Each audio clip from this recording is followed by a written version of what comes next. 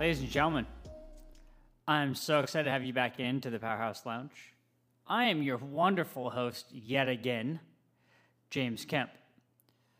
Now, we often wonder, what is it about music that makes us excited to do what we do? Well, today's show is definitely up your alley then. For the sheer fact that I can tell you that the interviews I have today are going to kick some ass. Because they're from two women rockers, man. Two women within the Portland music industry that are going above and beyond everything that they're doing. And I'm just excited to have these interviews. I can say so much more. Before I get into who our guests are today, I want to thank my wonderful sponsors who make this show happen.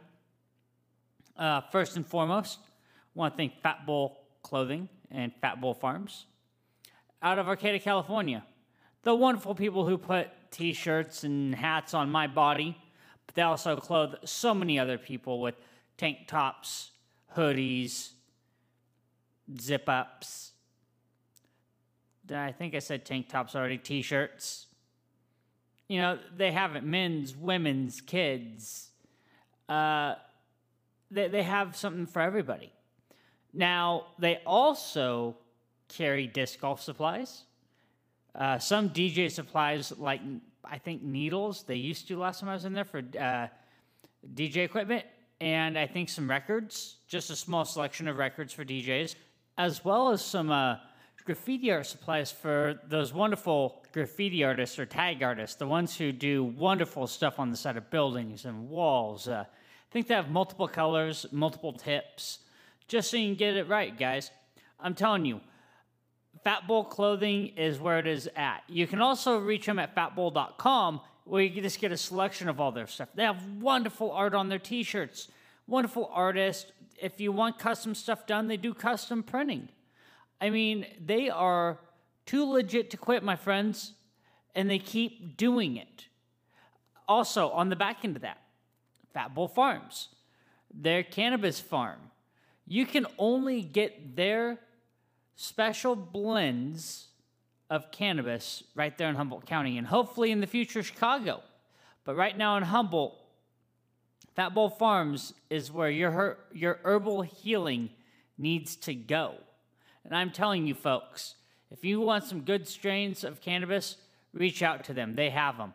Now, I also have Vortex Music Magazine, guys. Vortex Music Magazine, such a wonderful publication out of the Pacific Northwest, mainly in Portland, but they're in such a niche market. They just focus on local artists.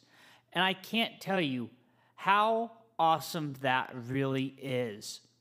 It's awesome in so many ways because it allows artists to grow and artists to know one another and know who they're working with. Instead of feeling like it's a competition, Vortex helps spotlight that it isn't, and we're all in this together. The magazine boasts so many great articles, advertisements for just multiple music avenues here in the Portland industry. Now, we are shut down right now, and we understand all that. However, I'm telling you guys,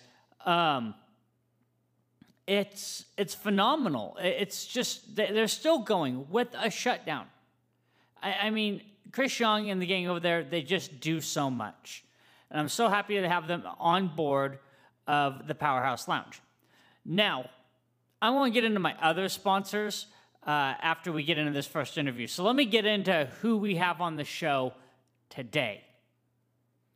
We have none other than Corey Voss of the Hugs. Yes, Portland's power pop, punk, Brit pop, whatever the hell you want to call them, sensation, the Hugs. Now, she's their bass player, and she is just a wonderful rocker. She has a phenomenal story. She comes from a musical family. It's such a good interview, and I'm excited to give you this interview, guys. This is something very special. So dig in. You know the routine. After that, I'll play a song, and we'll talk a little bit more about the next artist. I'm not going to give that one away. I'm just going to tell you who the first interview is. Tricked you. Haha. Anyways, we'll get right into it, guys. So I hope you enjoy the Corey Voss interview. Ladies and gentlemen, I'm walking back into the Powerhouse Lounge. My next guest is someone that I've known for just a couple of years, but she is someone that I have grown to love in the music industry. Every time I get a chance to hang out with her, talk, just pick her brain musically. But overall, she's much more talented than just that. I tell you what, she is a phenomenal photographer. She is a phenomenal producer in her own right of her own music. But most of all, she's a kick-ass bass player that I truly dig. She plays in a band that I've seen a few times and shot a few times, The Hugs. And, she has other adventures going on. So what's going on, Corey Voss? How you doing, my friend? Good. I'm good. Happy to be here. I feel like everybody must say that, right? Well, it is. Happy to be here, but, I can always tell. As a host, you can usually tell who's happy, who's not, who's half lit, who's, had a long day. But it's always nice to hear happy to be here because that just shows the impact that I've had with you guys. Otherwise, you'd be like, yeah, piss off. I don't want to be a part of your show. So I get it. So what's been up? I mean, it's been a long time. I think the last time I saw you, you guys were with Kalulu, and you guys were playing the Doug Fir, and that was it. That was our album release show when we released "Love You to Death," our latest record. Yeah, which I love to death. By the way, it plays on rotation in my house quite often. Thank you. That's awesome to hear. Yeah, well, it's funny. We haven't played it since July. It's really eating at me. Yeah, you had a small tragedy happen, which we'll get into with your gear too. Which I was going to say, it's funny because I don't like a lot of the poppiness of today, but you guys hit the mark when it comes to like that Brit pop punk that just ties everything so magically together. And my house is infiltrated because I have a 14-year-old daughter with Harry Styles, and she tries to pass that off as Brit pop punk to me. I'm like, no, I'm sorry. That's to me, it's not. I grew up in a different era, obviously, than most. Bad Religion was where Bad Religion, social distortion, suicidal tendencies, all of that. So it's like, come on, guys, you have to give me something more. And then you guys just come in with this different flavor. Cause I know Danny, who I'm going to have on the show in the future, him and I talk so often too, like you and I do. What I like to do with this podcast is like take you guys separately and then get you come together. That way I can pick brains separately and pick brains together, because being an entity like the Hugs, you guys all have your own parts. But when you come together and collaborate, there's so much magic there, and I see the chemistry. That's amazing chemistry that you guys have on stage. You guys just hit the mark with the whole where your influences come from, and you are true to your sound is what I'm ultimately trying to get at. So I appreciate that, and that's why I love you guys so much. Thank you. That's definitely all Danny. Like he's the powerhouse pop writer behind the scenes with everything. I just get up there and have a blast. Man, it's my favorite thing. Every time I see you, you're having fun. Like I've got this notion in my head now. I have to at least try and catch you jumping on stage, because every time you're bouncing around stage, you're jumping around, you're just on the floor, you're up high, you're down low, you're everywhere, and it's just like, for a photographer, that's a lot of fun. Because I get to chase you around stage, I just lose my mind a little bit. Isn't that the way music's supposed to be, though, is you lose yourself in it? Yes, absolutely. That's why I love Danny's music. It's definitely stuff I would have listened to when I was younger, and would have died to see them when they were in their when they were signed to Columbia, and doing the whole kit and caboodle thing. Right. No, and that's a big deal. I mean, his writing style and his music is so phenomenal. Now, how did you become associated with Danny Delgado and the Hugs? Because I know you come from a musical family anyways. You have a music background. Yeah. So well, let's talk about Danny, and then we'll get into your background a little bit. I actually just answered a Craigslist ad. It was the only one and only Craigslist ad I answered. I was pretty frustrated with my current situation and where I was getting with trying to get the people I knew to start a band with me. So I just was like, fuck it, I'm going to Craigslist.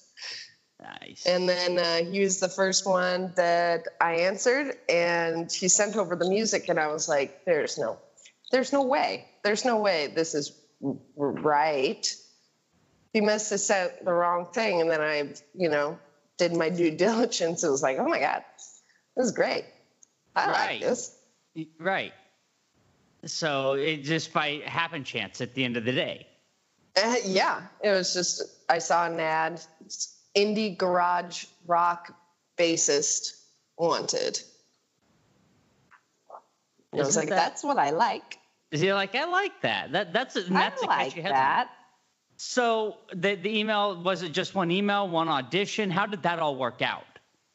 It was like one email because he asked for like previous music, so I sent him my old band's stuff, and it was like one audition and I was in.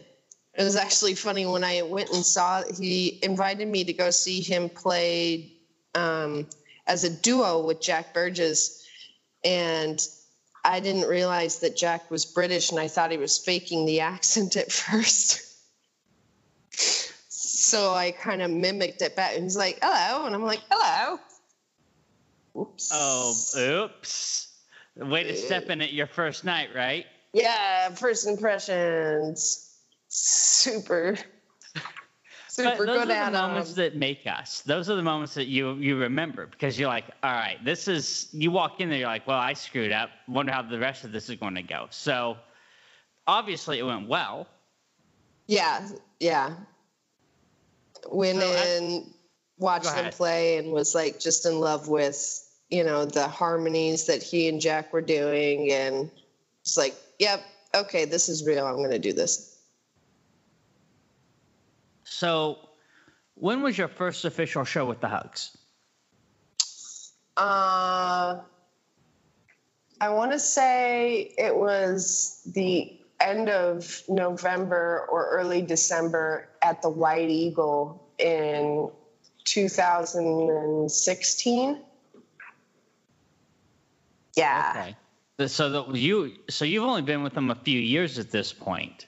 Yeah. I thought you'd been a mainstay for quite a long while. No, I've been 3 years. What day is it? Where are we? We are in May. I love it.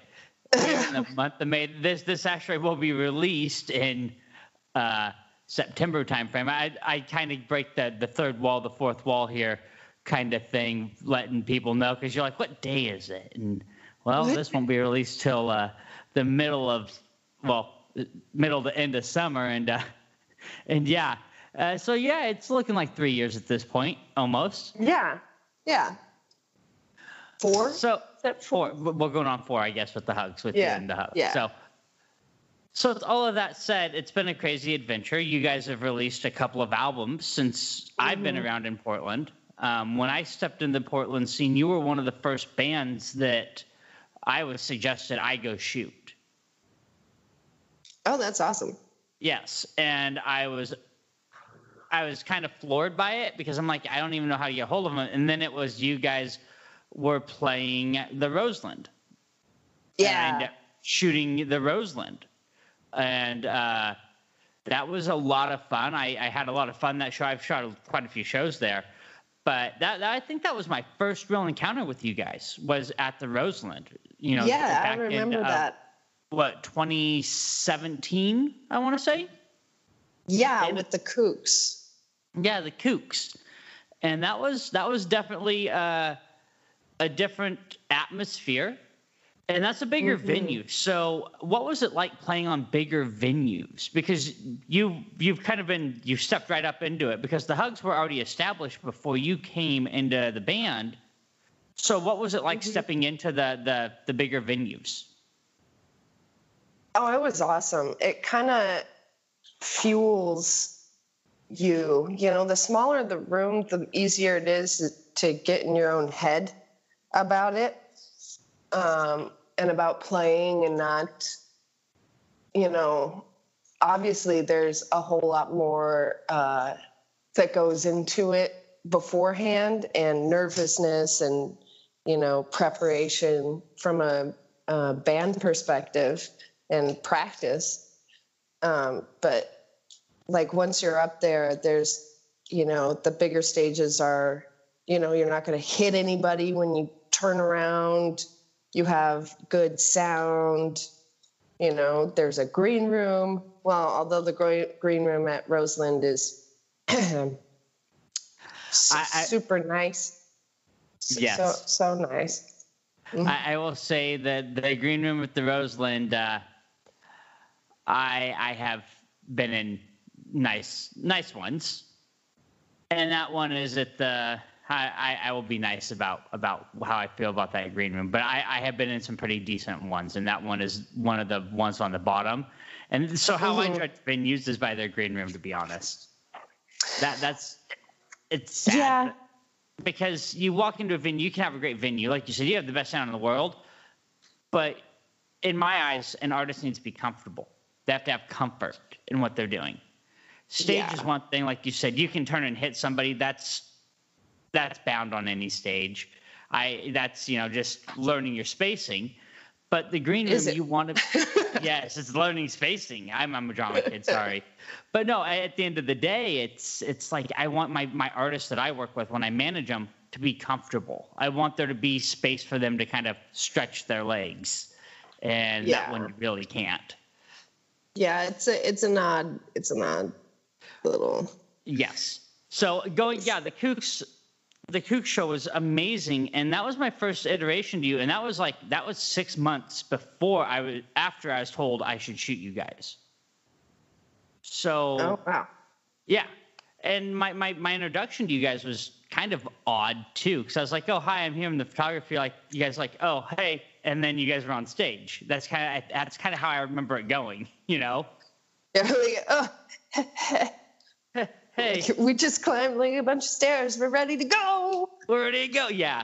And you guys put on a phenomenal show. And then I've had a couple other opportunities to work with y'all. And every time I've worked with you, I've just, that rapport is built. And I think that's due to like the idea of we're in this together. And you have a music background. Was that part of the background that you grew up in, is that music's we're in this together? Oh, absolutely. You know, my father's a musician. He's a bassist also. He was in a band. He married a guitarist. My little brother is a boy genius. His band, Snooze, is just one of the best bands I've ever heard in my life, honestly. And, you know, we grew up with our dad kind of leading us in this, you know, nobody's better than anybody else. You know, you may be the best guitarist, but if you're a dick, nobody's going to want to work with you, you know? Mm-hmm. And my little brother legitimately is one of the best musicians on the planet, but he is also one of the nicest people as well, and super awesome. I love my little brother. He's definitely, you should have him on your podcast. I would love to have your little brother on my podcast, man. I love to bring in music from all over and regionally and just hear stories, because the stories are what make us. And having a music background, you're not the first artist I've had on the podcast at this point that has had a parent or somebody that was influential and taught them how to be humble in the industry.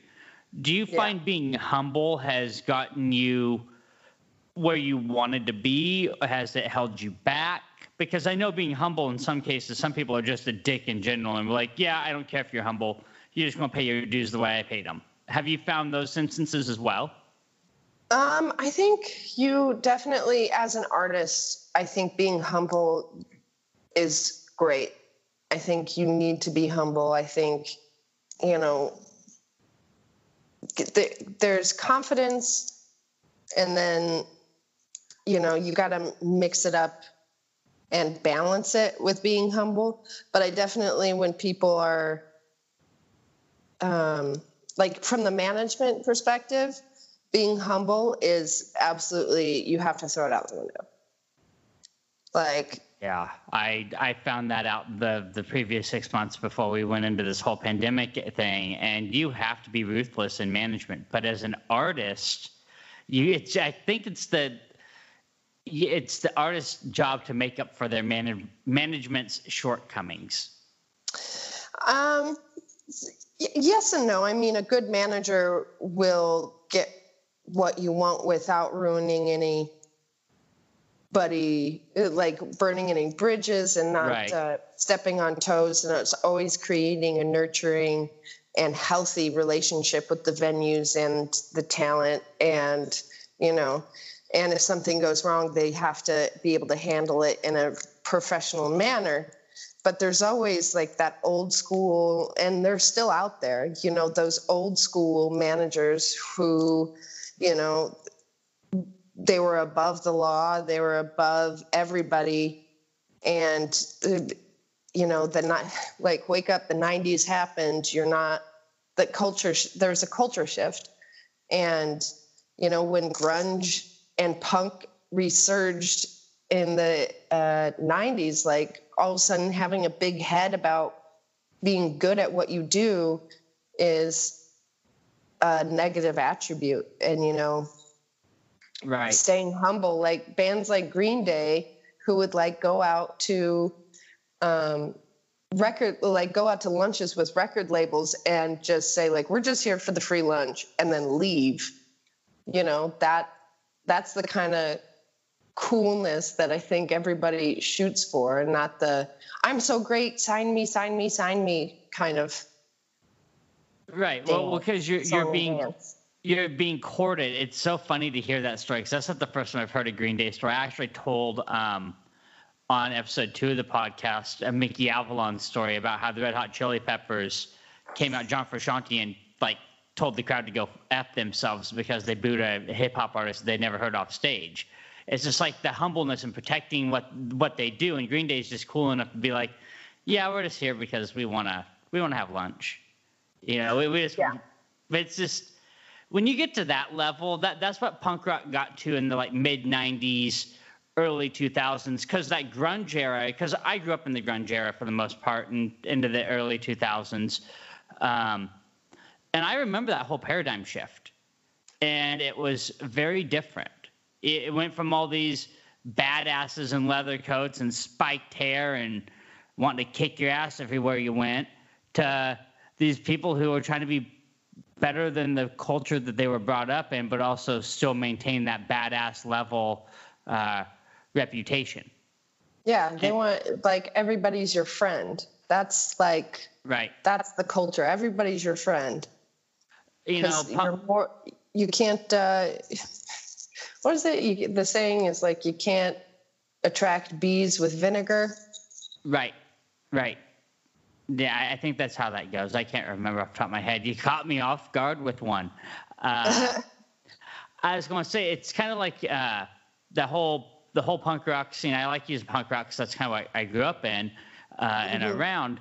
Is the shift of, you know, let's beat the hell out of everybody to let's beat the hell out of everybody and be friends at the same time shift. You can see that in bands like Brand New and like Yellowcard. They're two varying sides of punk rock in the early 2000s, but they maintained a level of friendship, which they were deemed the black sheep of the punk rock industry, because they were two varying entities, but they were able to be friends. Yeah, that's how I was introduced to music, really, outside of just listening to records with my dad and my family. As I started out on the Chicago punk scene. And what we would do is we'd, cram into this tiny little studio called Pirate Studios. And the first time I went, there's this band called Downtown Brown, and they're still around, and they're freaking awesome. And they had this song called "Sit in the Pit." And so everybody sat down, and it's like, "Come on, girl, get next to me. Why are you so angry? Please don't kick me in the head."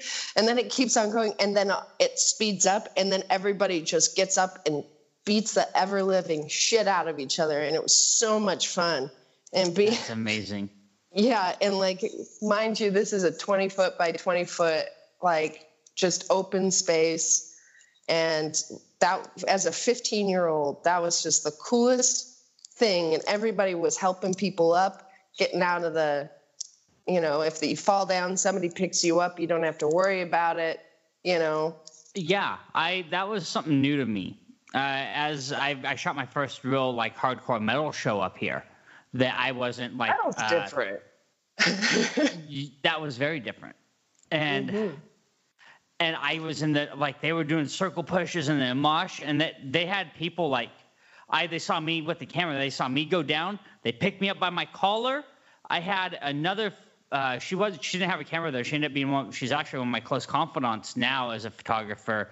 But she goes, "I'll block for you." She's 5'10", broad shoulders, and was like, "I'll block for you." And everybody around me was like, "Oh yeah, if you need to get up front, we'll form a line behind you." No joke. That was the most friendliest pit I had ever been in as a photographer. Because "Oh yeah, we've got your back. We're just going to form a wall, and we'll push them away from you." I'm like, whoa. Yeah. Thanks. Hello. I'm new here. Yeah. How did that make you feel to know that was the scene that you were growing up in? Well, for me, that was when my life started, honestly. That's when I found who I was through punk music, and, being able to be goofy and stupid and get out all your extra energy at shows and just have a good time was the main thing. And nobody cast judgment. Didn't matter that I wasn't popular in school, or they didn't care that I was a volleyball player or what have you, or AP student. They didn't care that I was a nerd. They just cared that I showed up and had a good time, Yeah, see, and that was kind of the same thing at 15, 16 years old for me. I was the metal kid, the hard rock metal kid, the weird kid who I was in I had good grades. I didn't do a lot of sports, but for me, it was going to music that was my outlet. That was home. That was safe. Yeah. That you could always hear music in my room playing. It didn't matter what it was. So it's just growing up that way. Do you think it helped shape who you are as a musician today? Yeah, definitely. I like I said, I had a rough upbringing, with kids being mean and everything. And once I found music, I actually felt I could be myself and come out of that, dark, depressing place I was in, and start to kind of undo the damage that middle school and earlier years of high school had done. We're trying to fit in and all that. And actually finding friends that, gave a shit about you. Right. And those friends who gave a shit about you, if you think about it, they didn't care about how you looked, how you dressed. They just wanted to make sure that you were okay. Yeah. And that's the reality of this is how I tell any kid who wants to get into music or any kid who wants to get into the arts. Take what reservations you have about the art, because people are always going to say something. You're going to look weird. You're going to be the weird kid. You're going to have purple hair, blue hair, black, whatever you want to dress yourself as, because the arts lets you be creative. Yeah. Don't let those people bully you, because like you said, you found yourself. I found myself through the arts. Mm-hmm. Do you think that there's something there that for those who I'm not saying something there, but something to it, that the kids who are driven to arts are a little bit more creatively, instinctually? Oh, definitely. I think if you're drawn to fine art or, just any art, I think there's creativity there. And I mean, there's creativity in sports too, depending on what you're looking at. Like if you're looking at somebody drawing up plays for football or, but I think, music, art, all that stuff is just it's very creatively driven. Right. I don't want to disregard sports, because I played sports too. Yeah. And you're right. They drive your brain creatively differently.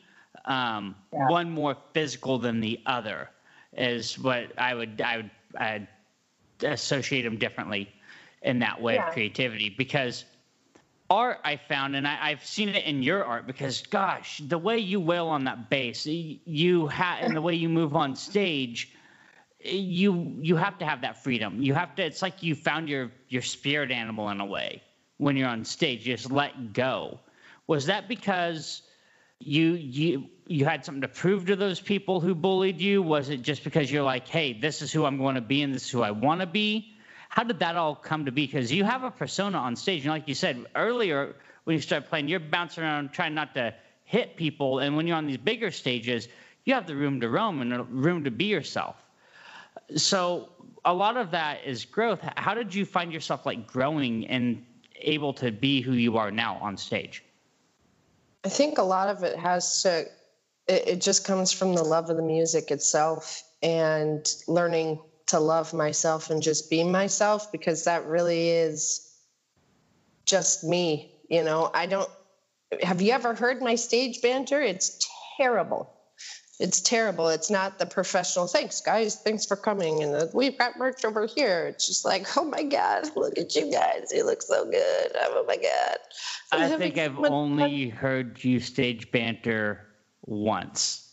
Yeah, usually because I personally, and I tell my bandmates, like, you guys got to do the profesh talk, because every time I open my mouth, stupid comes out. Because I'm just having fun. I'm like, but you know what? That's sometimes that creates a mystique about you just being the silent type and being up there doing what you do best. Because then they can see the virtuoso that you are as a bass player. Because you're phenomenal. I've seen a lot of bass players, and I put you up here in the Pacific Northwest as one of the best that I've seen as a bass player. Thank you. For young and up and coming, and being a part of a band that is very successful and being able to walk right into it. Now, as a bass player, because I know as a photographer, we all have our follies and things that happen to us that set us back a little bit. Recently, you had your gear stolen, didn't you? Yeah, that sucks. Yeah, I thought my car had an alarm on it. I really, truly did. Didn't. How did that all happen? Was it outside of a venue? Was it outside of rehearsal, your home? Because that sucks. Yeah, I was coming home from rehearsal really late. We were doing a double, practicing for a show that was going to be us playing for an hour and a half. Instead of the usual 45. So I was exhausted, and I parked in front of a place with security cameras and everything, and, walked out the next morning, and it was gone. Like, the car was gone too. What? So I thought it was just your gear. I didn't realize your car had got stolen. Now this is a bit of a crazy story. Yeah. So this is how it came across my news feed. I got the news feed. I checked Insta, and a picture of whatever you posted, and then I'm no longer in the hugs, and I'm like, my heart sank to the floor. I'm like, oh no, what happened? Like what happened for all this to happen? And now your car got stolen on top of your gear getting stolen. So did they recover? It didn't get stolen. It got towed. Turns out I thought it was Friday because that's how tired I was. It was Thursday. Dang. It was Thursday. Oh no. Yeah, so it got towed, and I didn't find out. So the way I found out that my car was towed, I was supposed to meet friends over at Star Bar, and I was like, where's my car? Oh my God. Oh, there's broken grass over here. Oh no. And then I called the police, and they're like, oh no, I was towed. I was like, oh, thank God. Yeah, it's towed. No, okay. Thank you. I'm an idiot. So did all your gear, was your gear stolen? Was it in the car? It was stolen before it was towed. So, oh my goodness. Had it towed after it was broken into. Oh, that's just a real kick in the teeth at that point. And then I had to go to the shop owner who had my car towed and go, hey, can I have that security footage, please? And he's like, yeah, you should call the news. He's like, I should call the news. You're like, I should.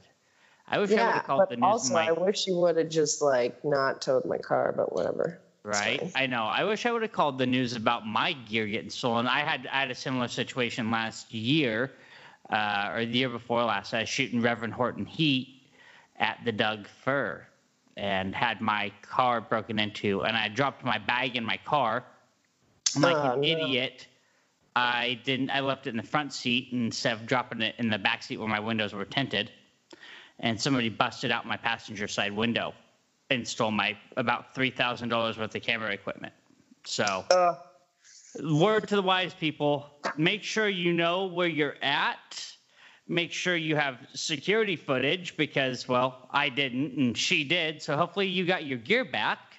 I had renter's insurance. The one piece of advice I could give you, get renter's insurance. It's only $30 a month. That's what saved my tush. Saved everything right there. Yeah. So did they ever catch the guy? Did you ever get any of your gear back that was stolen? Nope, not a single thing. And that's Portland for you, because I've never seen a single thing of mine either. Yeah, the one thing they couldn't get out of the car, and he was struggling to get out because of the way I put it in the car, because it was my bass, and that was the most sentimental thing that I own. My father gave that to me. It's been on tour with me. I got it when I graduated high school. So it's been with me for 10 years, 11. How old am I? Long time. Long time. It's been there a long time. Well, and truth. No, and that's really important. You know, gear's replaceable. When you have something sentimental like that, it's more than just gear. And yeah, so I was just relieved that my bass was still there, and man. Yeah, because that would have broken. That would have sucked. Yeah. I'm really happy that things turned out okay. Your car was towed. I thought it was stolen. I'm like, oh my gosh, everything on top of it. Yeah. Car stolen, gear stolen, but car towed. So you had to pay the tow fine, which I wish, like you said, I wish the owner or the store manager wouldn't have had me towed. That would save me a few bucks. Yeah, just a pretty penny. Yeah, towing's not cheap. That's why you get friends in the tow industry. Word to the wise for all those musicians. But there's two ways you can go about this to not have your car towed. Get friends in the tow industry and have them get you a parking pass that has the tow company that's represented. I have one of those from a tow company in Portland. I try and find their lots.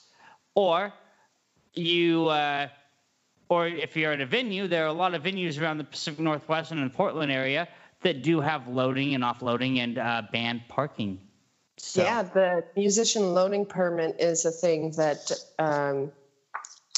is going around with the, what is it called? The Music Portland. Yeah, Music Portland. It's so easy. Why didn't I remember it? And I'm actually a part of that advocacy group. We are actually, and I love it. They're so great. Mara and Chris Young of Vortex and all the board members over there, they do a great job for all of us artists in the Pacific Northwest. And that's a great thing. So maybe we can get more spots like that, even rehearsal spaces and places that people are rehearsing at, because that would prevent a lot of fraud and a lot of theft, I think. Well, you would think, you would hope. Well, I stand corrected. It is dirty in some areas of where we live up here. So back to the music aspect of this. So now you've got everything back. Your insurance covered it all. Are you guys writing new music? Are you woodshedding music? Do you have anything that's on the horizon? I think Danny has been writing, but the whole pandemic has put a whole stopper on all plans. We've got friends in the industry that have said that they're furloughed until 2021. So we don't know what to expect. Right. I don't think anybody does. I have so many friends who in the industry, they're like, well, we don't know what to do. I go, well, first things first, start woodshedding music and then put a couple singles out. Keep your fans interested. That's why I tell anybody, keep your friends, your friends too, keep them engaged, but keep your fans engaged, because if they're not engaged, then they're going to lose sight of you in that next big break, or that next big, breaking artist is going to come and take your place. So number one, keep your fans engaged. I think also it's important for a lot of professional musicians to remember that exactly the opposite too. Like, you don't have to pressure yourself to take the situation that everybody's in and say, well, I'm going to be the one to be the guy who makes it super productive. It's just like those people that, we all secretly hate, that are currently working out at home right now, being their best selves and all that, living my best life, I know. Oh, I know. Well, so I think, I get it. It's important to keep it realistic and say, like, you're allowed to think that this sucks too. It's really important to not to overwork yourself because suddenly you don't have any live dates. Right. No, and that makes a lot of sense. And that's another thing. There are two sides to that coin. My point in it is if you have the time, woodshed, but don't forget to take mental breaks, because if you are an everyday musician and this is what you do day in and day out, and you don't have a day job, then if you don't have any live dates and you're just trying to fill time, maybe you should fill that time watching Netflix, like a lot of people have done. But don't forget to write some music in the process. Don't work yourself to where you're burnt out when this whole thing lifts. You're like, I don't want to tour for another year. Then you've been gone for 3 years. Yeah. Don't think you have to come up with the world's hottest album right now. There are a lot of fun things to do in the pandemic that relate to writing. I mean, there's the 20-song challenge where you try and write 20 songs in 12 hours. And it's a really fun, challenging thing to do if you're just like in a writer's block or anything and you just want to it's about finishing. You finish something and maybe you get one idea out of it, but at least you got 20 different ideas, Yeah, it's kind of like noodling around for a minute and a half, trying to figure out lyrics or something, and just short songs, which is a great idea. I hadn't even ever heard of that. That's something new to me, which is really cool. It's a thing that's going around, and the Hugs have done it once as a band. Boy, was that sucked, man. It's hard. It's really hard. I don't think I've known any other bands to do it together besides Kalululu. But I think they just did it, David and Jeff sitting together and doing it, or just Jeff by himself. I don't know. But like, we took it as like, oh, let's do it as a band. And like, the 12 hours doesn't factor in eating. So you have to knock out 2 songs or a couple songs really fast so that you can go eat and then finish this 12 hours. Oh boy.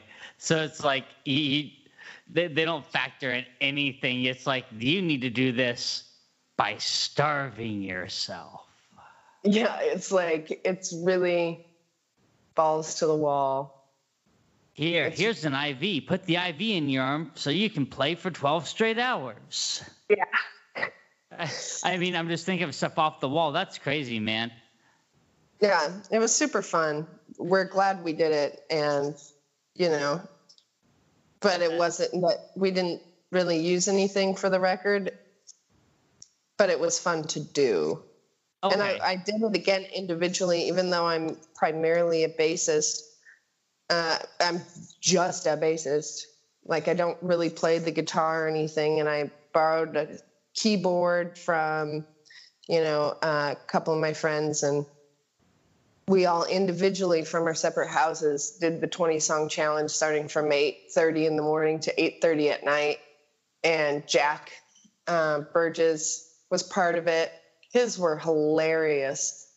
And then Ross from Caragold, and then Jack from Those Willows, and then Veiny Hands was there. So Jason did it. I'm trying to think other bands. Just a lot of people in general. Yeah, a lot of Portland bands that, like, that's kind of our friendship crew, is Those Willows, Veiny Hands. Inner circle of friends and musicians that you just wanted to get in with. Yeah, I love them. They're all fantastic writers, and so really fun to do. That sounds like an amazing challenge overall. As a bassist, because you said you borrowed a keyboard and this, that, and the other, did you learn anything as a bassist that you could take to stage? Did you learn anything via keyboard that you can maybe apply in the future? Nothing. I learned nothing. Well, I kind of know how to play the keyboard, but it's definitely a writing exercise more than a playing exercise, and like a challenging yourself thing. Okay. That makes a lot more sense. Yeah. Now, with the whole thing going on, have you guys thought about doing, since we had to cancel live dates all the way around, have you thought about doing live streams? We have, but we haven't gotten around to it, or just like haven't, we just haven't done it. No excuses. We haven't done it. No excuse. We just... It's just like you said, you're kind of taking this time to see what kind of pans out and works out, because you don't want to go in and burn yourselves out before you even get going again. So I can see the point in not even just doing it. Yeah. I've heard artists who have said, we're just not going to do it at all because we don't see the point. There's something to be said about a live crowd. Yeah. And that was something that took me back, is like something to be said about a live crowd. I've heard athletes say it. I've heard sports entertainers say it. I've heard media personalities say it, but hearing it from a musician, it really hit home on a different level. Does that play into any of you guys' thought process? Definitely. Like, I don't want to say that like doing live stuff is not worth it, or people won't enjoy it. But like for me as a fan, for the bands that I'm a fan of, like, you know, seeing them play on their cell phone isn't really what I'm like. That's not that. It doesn't add value to me. You know, it's like watching a cell phone video, somebody's Snapchat, you know, of a concert. Right. Like, I don't care, you know. Right. You with my own two eyes, and maybe if it's like I like if they're a guest on a podcast or like a TV show, it's different because it's a you're consuming something different each time rather than, you know, Right. like I like Lizzo's content because it's always different, and she's got a TikTok that's really fun, and I think that's how you can keep up with your fans without trying to do the live thing. But the live thing is very much for those lifestyle kind of personalities who, like, maybe your band does fit that brand, you know, where it's you're a pop solo artist and people, you know, want to be you and they want to know what you're eating for breakfast and blah blah blah. Whereas like a pop band, I really don't think they care too much about. No. Maybe they do. I agree. It makes perfect sense. It has to fit. If the shoe fits, you know, wear it, sort of thing. Mm-hmm. You brought up a good point, lifestyle, because I was thinking the reason I bring up streaming was St. Patrick's Day, when this whole thing really started. I'm Irish. I'm a short little Irish guy, and it was hard because I didn't get to go out to a bar on St. Patrick's Day. I got to eat corned beef and cabbage. That's just at home. But the thing, I'm like, live music on St. Patrick's Day to me has always been like, you have to be there. That's something you have to do for that day, whether it's out drinking or whatever. It's just something about that atmosphere. And I got to thinking, I'm going to throw on YouTube. No joke, 2 minutes before the show started, Dropkick Murphys actually did a live stream where they had a production company doing their live stream for them. Would you guys be interested? And if it was like a production company saying, hey, we want the Hugs to come do a live stream, would you be interested in that instead of it being more of a cell phone or a one-off type of thing? Like as a fan? Well, as a fan and as an artist. I mean, as an artist, I always love that stuff, you know, because it's like you never get to really see yourself do stuff like on stage, and you never get to like see the chemistry that you feel when you're on stage and the fun that it is. So it's always fun to see that, but I still don't think it really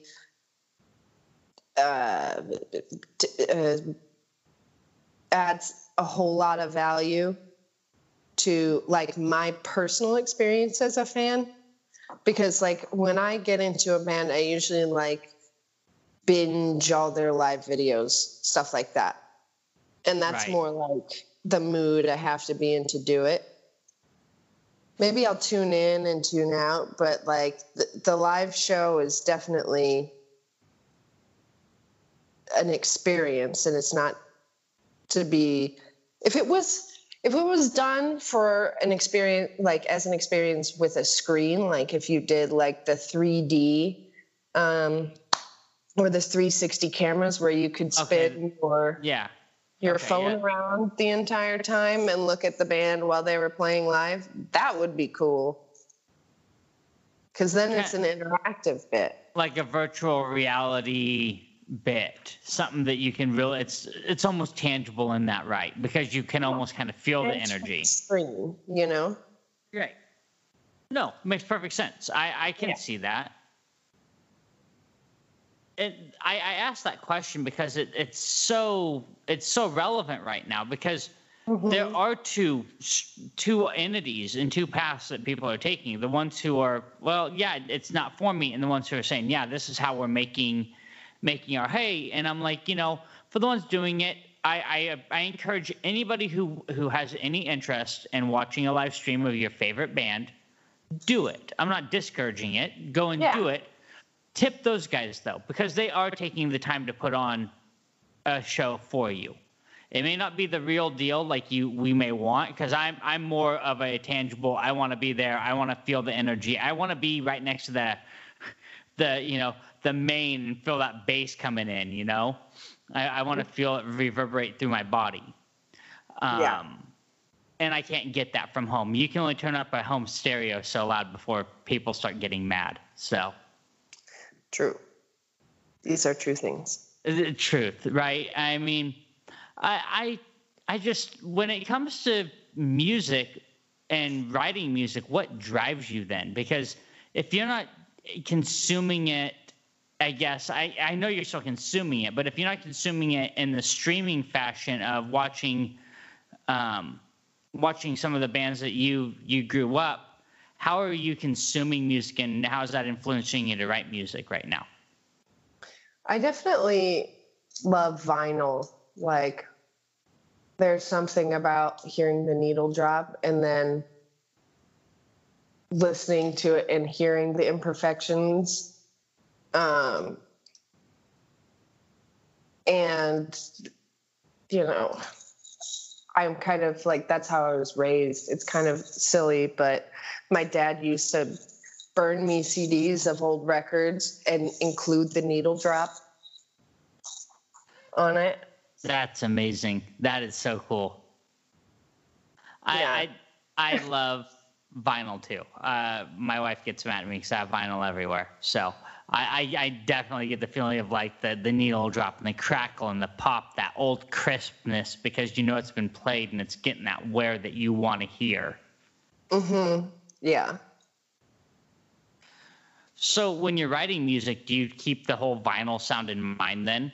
Because you have an ear of how you like to hear things. Is that the way you want your records to come across? Is that something you've talked to Danny about, even about maybe making it sound like an old school record?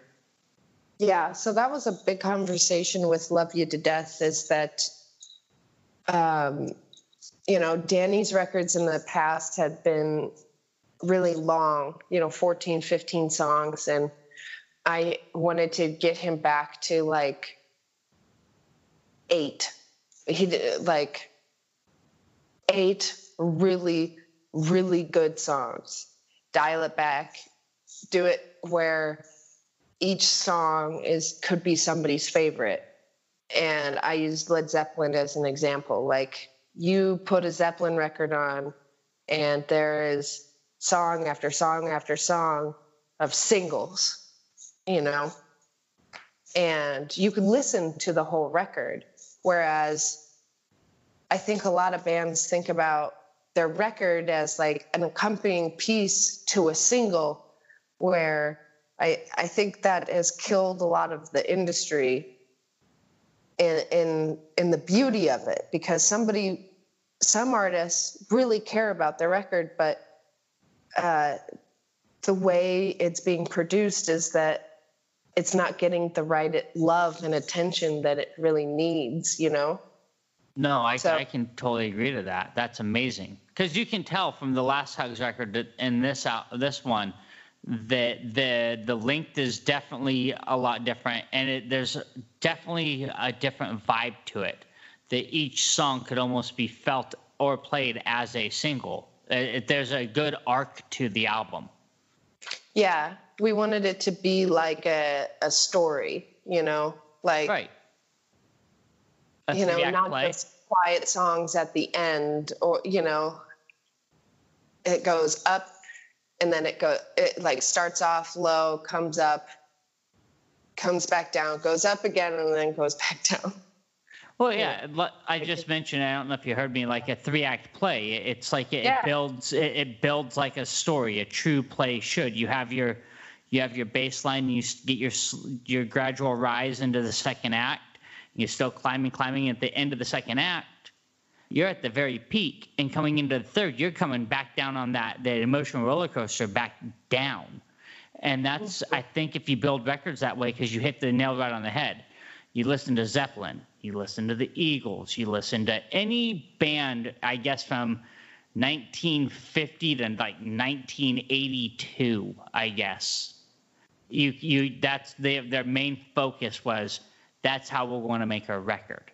You get past that, it was more pushed as you hit the other part of it. We're gonna put this record out, but the record's an accompanying piece to the single, and that's not the way it should be. Yeah, I mean, it's the way it can be. It's just it's a way. It's because it's been that way for a lot of bigger artists. Then, you know, it's like a trickle down effect. You know, you listen to a record when you're a kid, like Dookie, and you're like, holy crap, every song is great. And then you come to another artist a couple years later where it's like, oh, this is the only good song on this record. And then I have a few of those. And then you keep getting older and you're like, wow, it's a lot of that. And then as a writer, you start to think, well, I only have one shot. I have to write one good song. And then that changes the way everybody writes, you know? And instead of writing like when you feel like it, the pressure is on to make the single that's gonna break you, you know? And that's a tough mentality to be in, I would think. And you know, you're right. Every artist is going to have their own path and their own way of doing things. But if you're an artist, my suggestion would be don't go into writing an album that you need to write a single that is going to break you. You should look at the whole album as the album that's going to break you. If that's what it's going to be, even if it's not going to break you, you should look at it that way, I would believe. You can agree to disagree or whatever you may hear. But I feel that if you look at it from a wider perspective, then it's just one song. That album is more than one song that's going to make you. That album is in the entirety is what's going to make you. The song alone, one song shouldn't make or break your album. Yeah.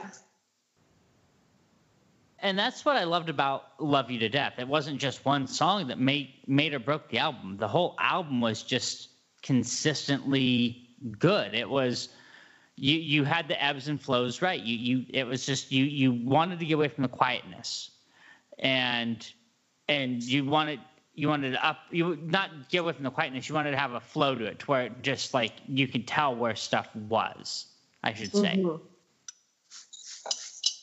How did Danny take to that when it came down to it? Because I know he's a phenomenal songwriter, and he, like you said, he wanted to make these what seemed like masterpiece records, which they're great because they're in the entireties. Yeah. But getting him to shrink back down, was that a tough thing to do? Not really. I think, you know, he was itching to release a record, and the songs that we thought, like, we just basically said, do you think this could be a single? And posed the question. And we trimmed it down from like 20 songs to how many are in the album? 12? I think it initially came out with 12. I don't have it right here by me. I can't even tell you. I think there's 12. I want to say 9. No, it's 9. It's 9. Yeah, well, yeah. 12. Where did I get 12? I know, right? But no, I really enjoyed the album just because it was everything about it, you know, the vibe, the feel, everything felt like it felt like a nostalgic pop punk, Brit pop punk record. It had that nostalgic feel. Was that like what your overall goal was? Was that bring the nostalgia back or give people like a different perspective of the Hugs? Was it an evolution of the Hugs? How did that whole thing come about?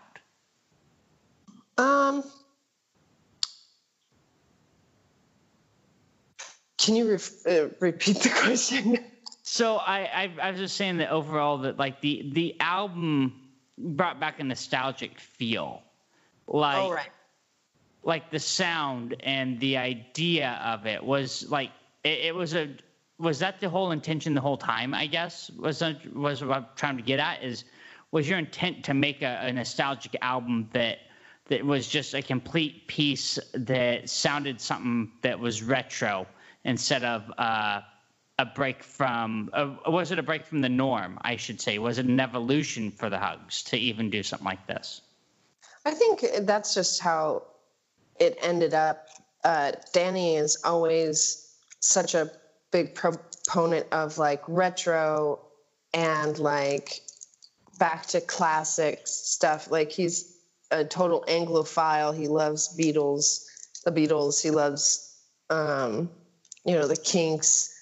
He loves that old grit to it. And this is actually the first record that he did that we didn't record on 2-inch tape. Really? So, well, yeah. He's always been a 2-inch tape guy, if I remember right. That's his favorite. Was this all analog then, or was it digital? How did you do it? It was all digital. So we recorded it at the Dandy Warhol's Audi. They call it the Audi, but it's the auditorium. It's their little studio playhouse thing over in Northwest Portland, and then we finished it off in Vancouver. Wow, that's amazing. So for all of you lounge listeners, if you don't know who the Dandy Warhols are, and if you've been living on a rock for the last 20, 25 years, they were and they still are a phenomenal band out of the Pacific Northwest and mainly Portland that gained a lot of exposure in the late 90s to early 2000s. And they have a phenomenal sound. They transformed actually how some of the music sounded up here even. And they now have their studio and stuff up here. They still work a lot out of the Portland area. So for all of you lounge listeners, if you're new to the program or new to this style of music, the Dandy Warhols are definitely a band that you should look up from this area. Yeah, they recorded their last album at the Audi as well. Yeah, if I remember right. Yeah, I'm thinking off the back of my head. Yeah, they did. They actually, it was funny. My first introduction to the Dandies was in the mid 2000s, and then I started listening back to their catalog. I'm like, oh my God, these guys are awesome. Why haven't I heard them sooner? Was working in their studio influential in a way?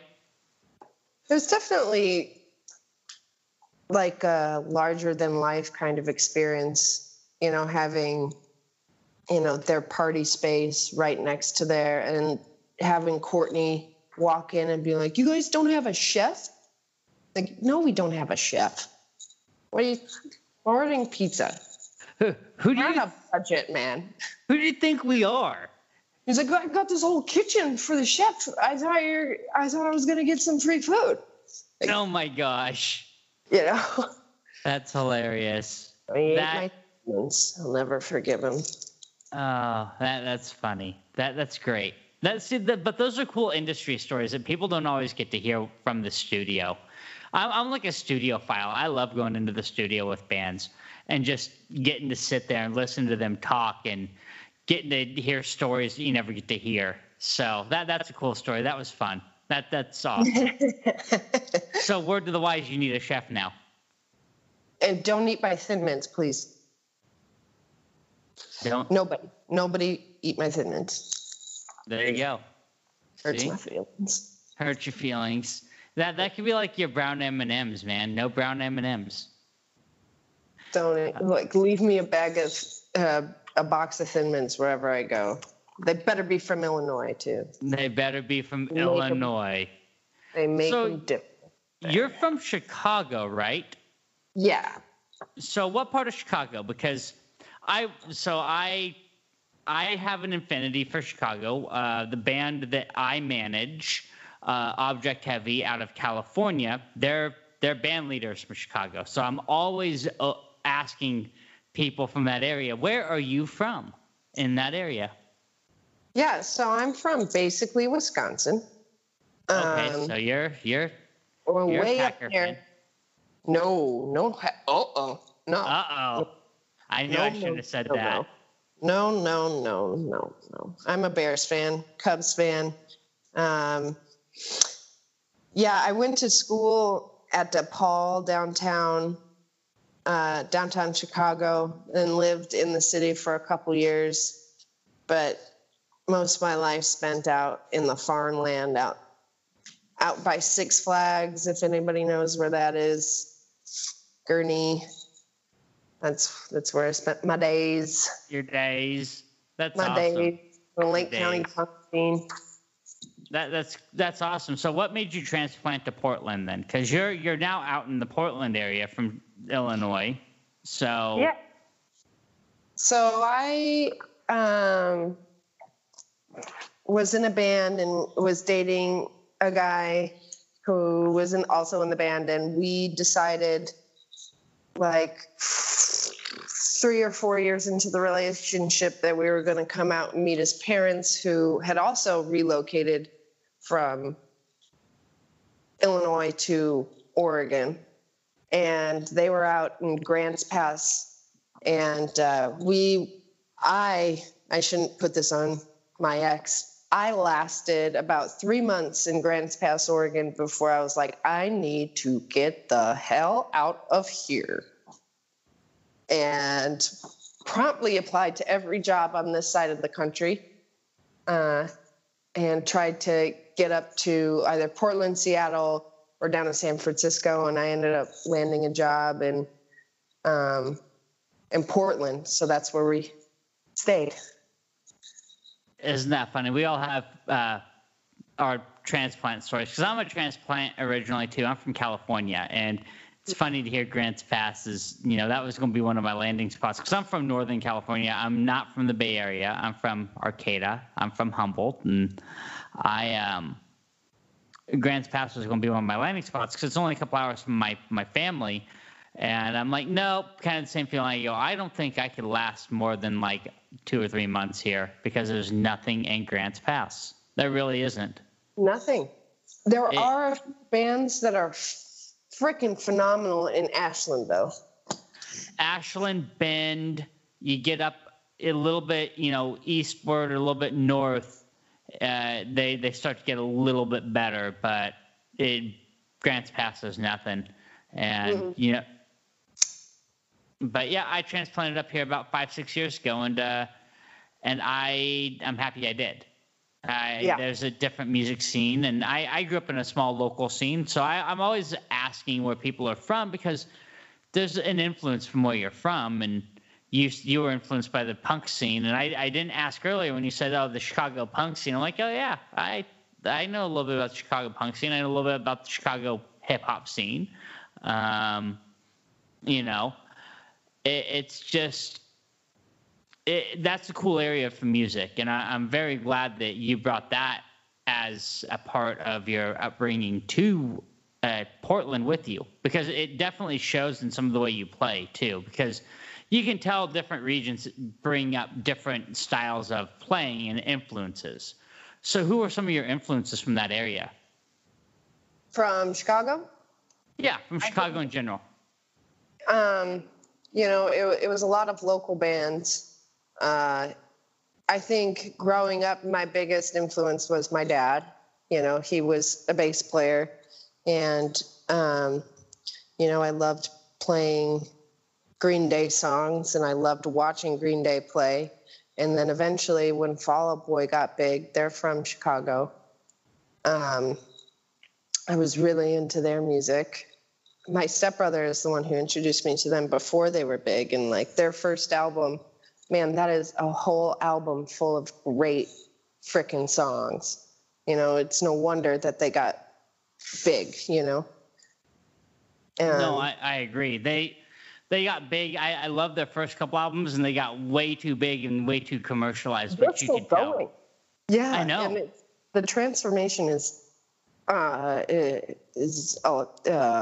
I have no words. I have no words. They are phenomenal, and I really enjoy. I did enjoy their early music. I still enjoy some of their music. You know, Pete Wentz is a phenomenal player himself. So yeah, he writes a lot of it. I think. Yeah. Take This to Your Grave is their first record, I think, and it was. Take This to Their Grave. Yeah. Yeah. My favorite Chicago punk band is Rise Against, or hardcore rock band. You know. Rise Against, freaking awesome. There's just something about them that they drove the industry crazy for a bit because they didn't know what to do with them, and then you get them out in the mainstream and they just kill it. I love a band like that. They can still maintain their roots and not be commercialized.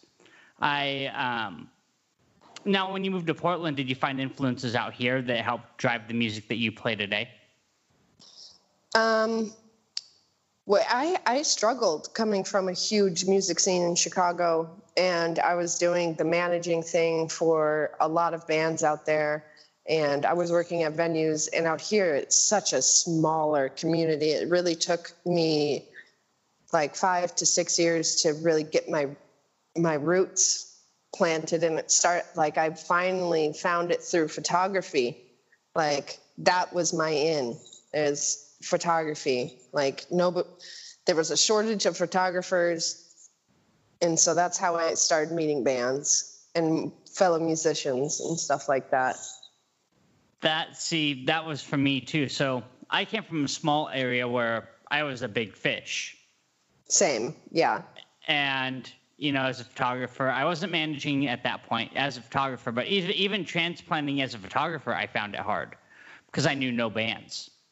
You know, it wasn't, and kind of funny story. My first gig was the only ad that was on Craigslist, and that I sent a message and got me in with a couple of bands, and that just blossomed from there. But I found it really hard to get in up here to start because of the scene being as small as it is. But did you find once you got in, because I know I found when I got in, that it was a lot bigger than it actually really seemed? Yeah. It's definitely way more cliquey here than anywhere else I've been.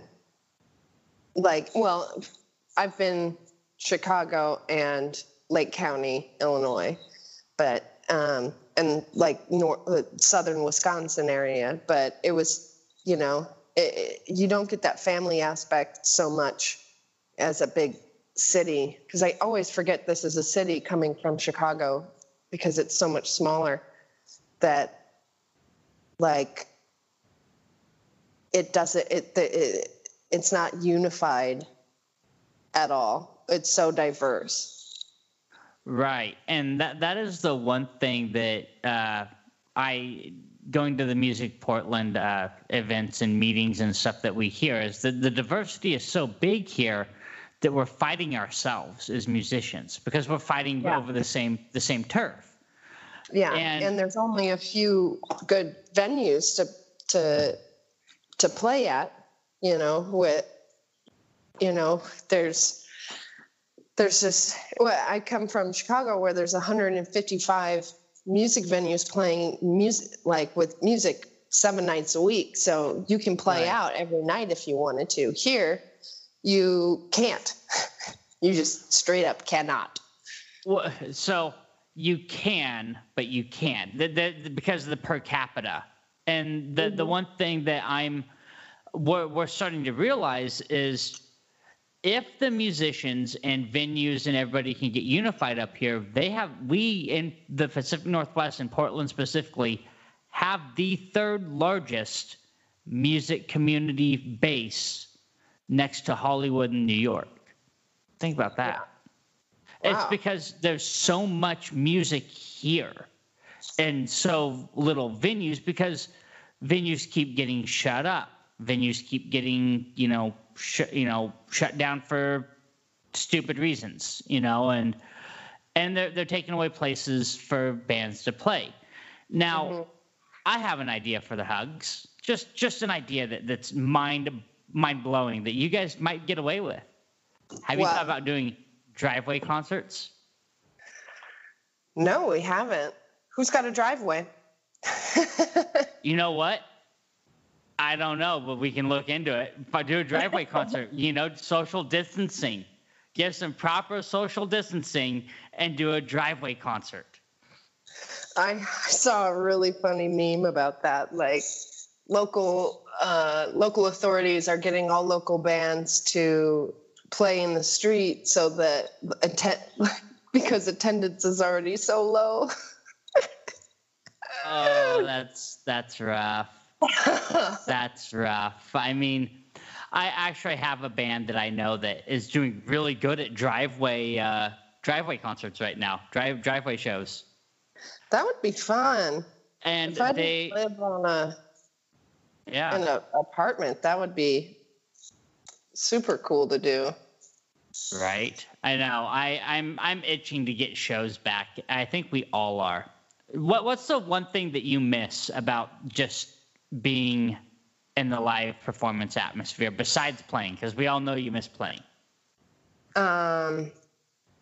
God, I just miss going to shows. I miss seeing my friends play,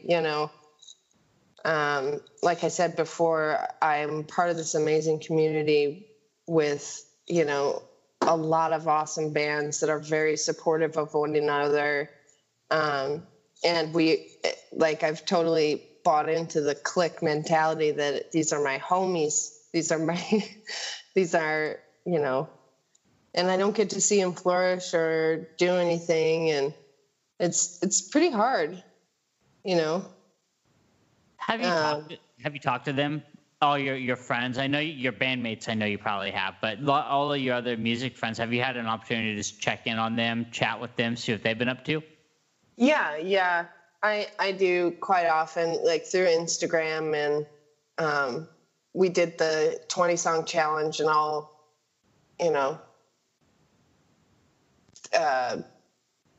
did that horrible experience together. So you experienced some quarantining together, not quarantining, quarantining. Quarantining. Yeah, that's how we're getting through this. That's kind of what this podcast, stemmed out of, is trying to quarantine with my people. Because you said your way-in was photography, and you make a lot of friends in the photography industry, and especially as a music photographer. And it just, for me, it was like I needed to scratch that itch. I needed to talk to my friends, and that was a tough thing. So that's what this whole thing spawned from. And being able to talk to you has been amazing, because I haven't been able to talk to, I've talked to you a year and a half, almost a year, just over a year. Yeah. And it just wanting to know what's been going on with you guys, because I actually had it on the books to cut, on my calendar, when you guys had a show, I was going to come shoot another show. And now I'm not going to get to do that. So kind of bummed.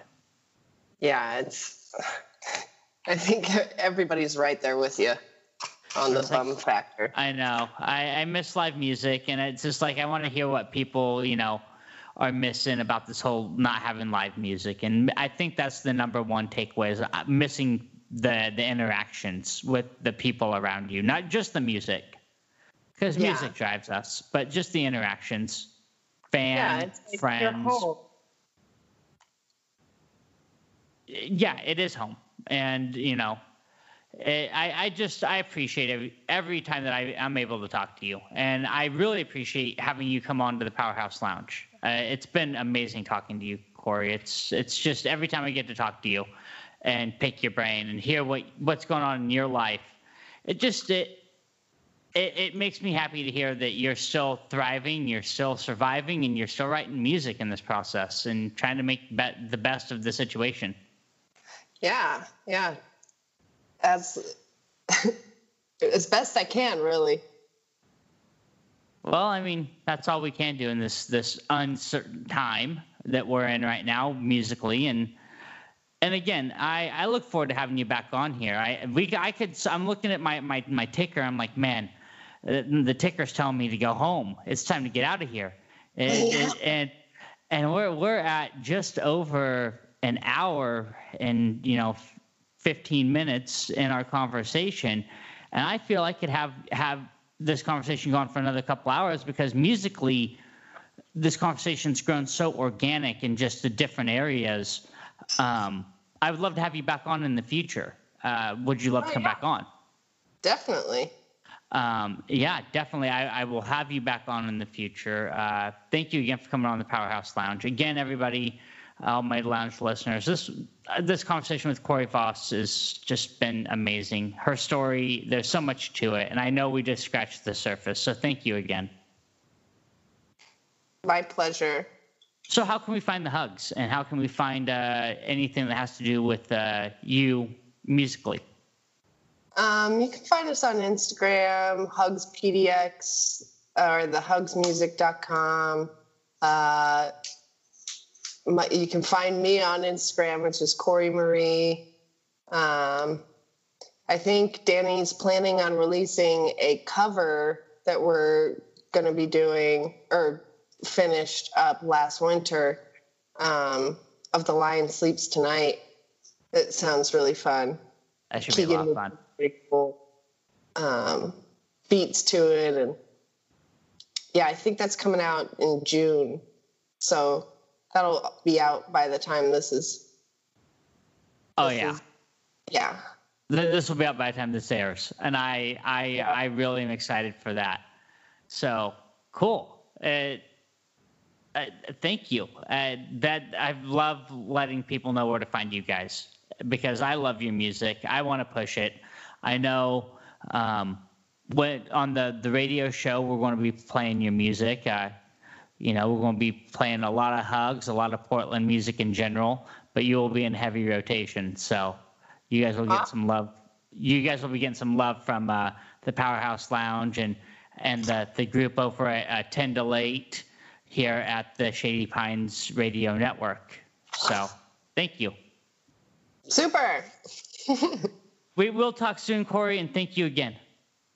Thank you.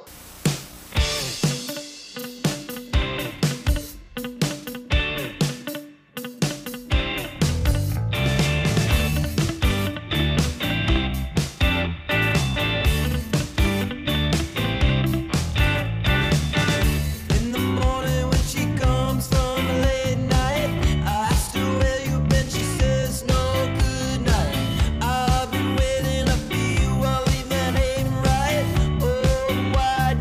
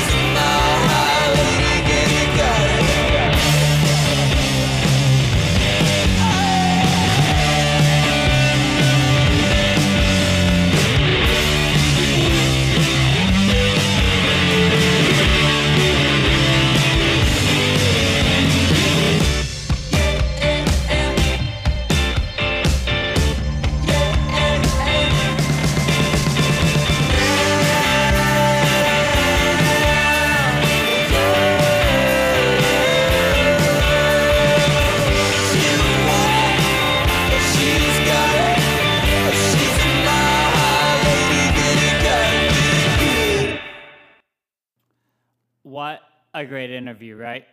I enjoyed it, my lounge listeners.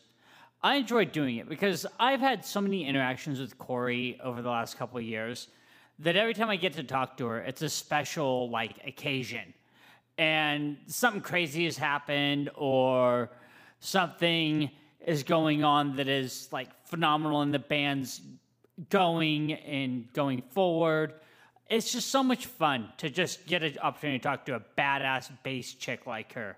I'm telling you, she kicks ass to the millionth degree. And I cannot wait to have her back into the lounge here in the future to hear some more adventures. I'll call them the adventures of Corey Voss from this point forward. Now, that track you heard from the Hugs, though, that's one of my favorite tracks off their last album. And in that track, you can definitely hear the kick-ass bass tones of Corey. I mean, she slaps so hard. The song is called Mile High Lady. Now, Mile High Lady is definitely a track that really caught my attention off their last album. It's one of those ones that it's just so catchy. And it's so poppy. It fits who they are. So, I'm really excited to have you all here. I'm excited to have you a part of the Powerhouse Lounge. I'm just really, really excited for this episode. It's a bunch of kick-ass females, and I could not do it without my sponsors, and I would be remiss if I did not talk about them. Before we get into our next interview, sorry, I had to take a swallow of my drink here. It's kind of warm, and I have to wet my whistle, as I talk to you folks. So, as we get going further, I'm going to get into our sponsors. I got a little sidetracked with my soda, and my drink. So, anyways, so I'm not drinking my beer tonight. I'm kind of taking a break from the beer for just a day or so, a week or so. It's just I've had a lot going on, and I'm having a soda tonight. But my unofficial beer sponsor still remains Barrel Mountain Brewery, where beer and adventure meet. That wonderful No Bad Days IPA out of Battleground, Washington. Yes, folks. And then we also have my technical producer, Austin Randall of Austin Randall Music. He does a lot of my sound engineering. I send these podcasts once they're done to him. He makes them sound pretty, so I sound pretty to you folks when these air. And you can tell over the course of time they have gotten a lot better. I also would be remiss if I didn't mention his wonderful project he has going on called Rock Academy PDX. Now, Rock Academy PDX is a wonderful tool for those who are learning to play music. He teaches music, folks. He does it via Zoom, Skype, whatever you need right now since we are on lockdown. He is willing to make the quota and make the needs for you. He's a professional musician.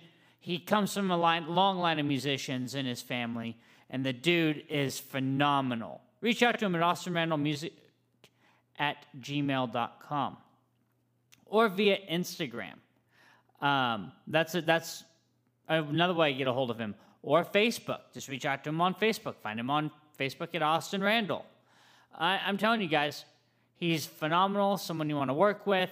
I would recommend him to anybody else. Also, I would like to continue to promote BHG Northwest. They are a wonderful craft.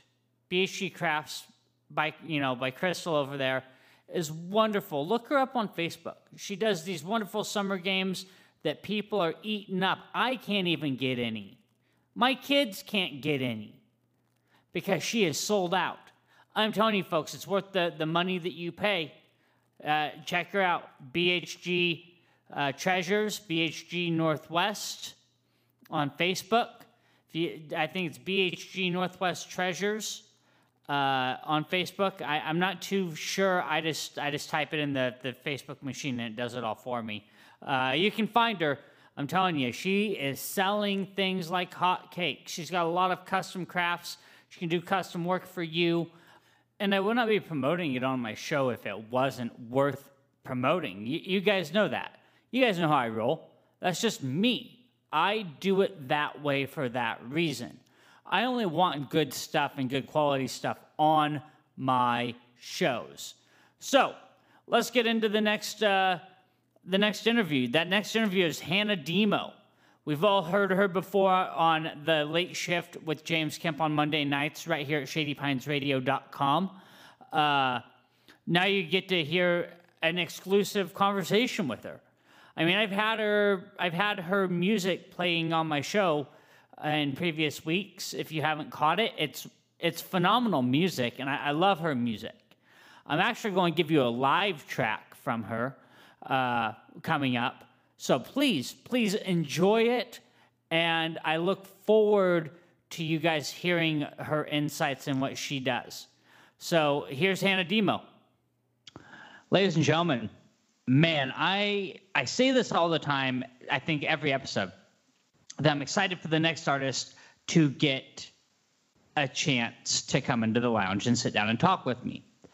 Well, this next artist, I am telling you, this is one of the more heartfelt, well, they're all heartfelt, I should say, not sound like an ass.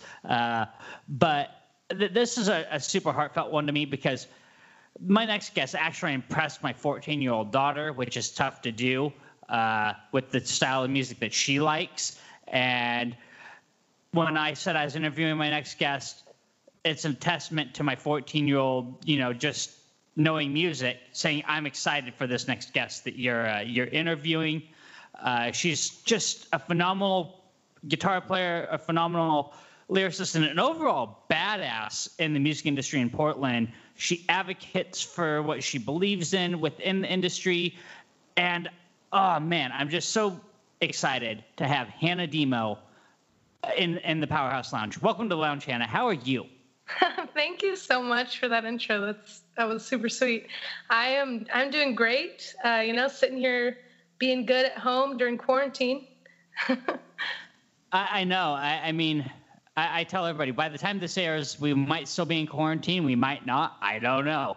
I just try and keep it just like, we're here and we're stuck with it for a little bit. And I guess that's kind of how we're all dealing with it. And then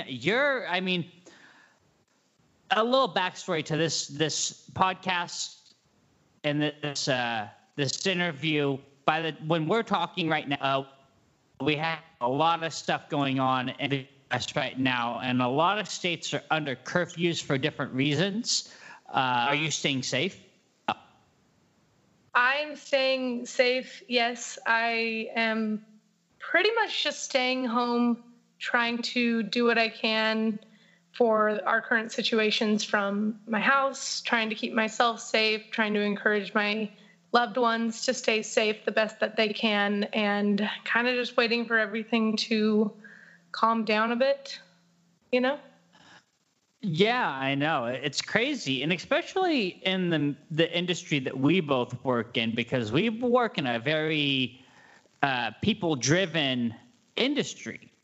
And for us, this is tough. I know for me it was tough. How did things affect you overall? It's definitely hard. I think that a lot of artists are a little bit more extroverted, and even the introverted ones, we still go out and we bare our soul on stage, and we're putting ourselves out there all the time in front of people. So to have all that taken away so quickly is definitely a very difficult mental game, a more difficult mental game than you would think. It's nice to have a break, and it's nice to work on myself, but it's also, stressful trying to figure out how to stay relevant in the music scene without being able to leave your house, and trying to figure out how you're going to pay your bills and all that when all your gigs get canceled and everything like that. But yeah, I can agree to that for sure. But it's definitely... No, I go ahead. It's definitely been a great time of just self-reflection. I feel like I've been writing, but I haven't done as many live streams and stuff like that as maybe I thought I was going into it, because I've just been kind of taking my music back to stage one, trying to decide what I actually want to do coming out of this, because I feel like maybe I could do anything I want to. Yeah, and a lot of artists are looking at this as a time of kind of reflection and evolution in them as individuals or bands. And I know the first time I met you, it was you and your guitar player, if I remember right, in the studio at KBOO in Portland. And I was just so taken back and blown away by you as a musician. What are you thinking path-wise then? Because you're a phenomenal musician already. Thank you so much. Yeah, I have a few things that are on the irons, I guess, that I'm trying to decide which direction I want to put a lot of energy into. What I don't know if I want to do, and what I've been doing up until this point, has been the full band rock and roll thing. Which I love, and I have a huge, huge place in my heart for that. And basically classic rock and roll is what inspired me to really want to be a performer and a rock star. As soon as I realized when I was younger that I could be, Jimmy Page or Robert Plant, I was like, oh, well, then duh, of course I want to do that. But I've been considering maybe doing a little bit more solo performance, a little bit more focusing on ballad type fingerstyle, kind of trying to showcase my vocal capabilities, because I feel like the loud powerhouse vocals served me for a while, and I feel like kind of I want to come back to why I'm doing this and who I am. And I feel like there's a lot of pain and growth that I've gone through the past couple of years that I think needs to be said a little bit more quietly, if that makes sense.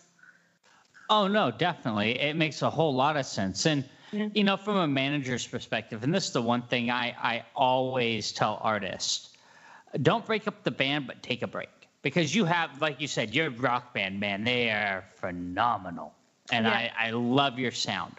Yeah. But take a break and do some self-reflection and make a couple solo albums, make a couple acoustic albums. Because if that's what you're wanting to do, then do it. Because, if you're not happy in music, as you know, then why are we doing what we love? So are there certain, pivotal points that have come to this to make you want to, change paths? Or are you looking to just stay away from the whole rock scene because you've done it for so long, or are there just different factors for different things? There's always a lot of factors when you decide to make a big change with your music. One of the factors is that being a struggling musician, obviously I haven't broken through to where I can say that's the only thing I make money off of and all that. It is hard to be accountable for 4 people and their incomes when you have a show, and their scheduling when you can't pay them as much as you need to for rehearsals, to have them prioritize your time, stuff like that. Because basically what I want is I want to be able to, pay these people what they deserve to work with me. So I'm thinking about taking a step back to where everybody can, when we do perform, it's a very high quality show and everybody's really proud about what they walk away with in that department. But also, I don't think that we're going to be taking a step back from the studio, probably just more in the live sense. That makes a lot of sense, because it's a way to recharge your batteries. If you've been pushing, I always go to Metallica as a band, because I grew up a metalhead and classic rock, and it took a long time to really get into some of the music I listen to now. But they toured the Black Album for 2 years, almost 3 years it seemed, in the 90s. And it was just you get burnt out, because it seems like you're playing the same stuff over and over and it's repetitive. and it's the crowds aren't really into it, and it's not as fulfilling. Were you getting to a point where it wasn't fulfilling?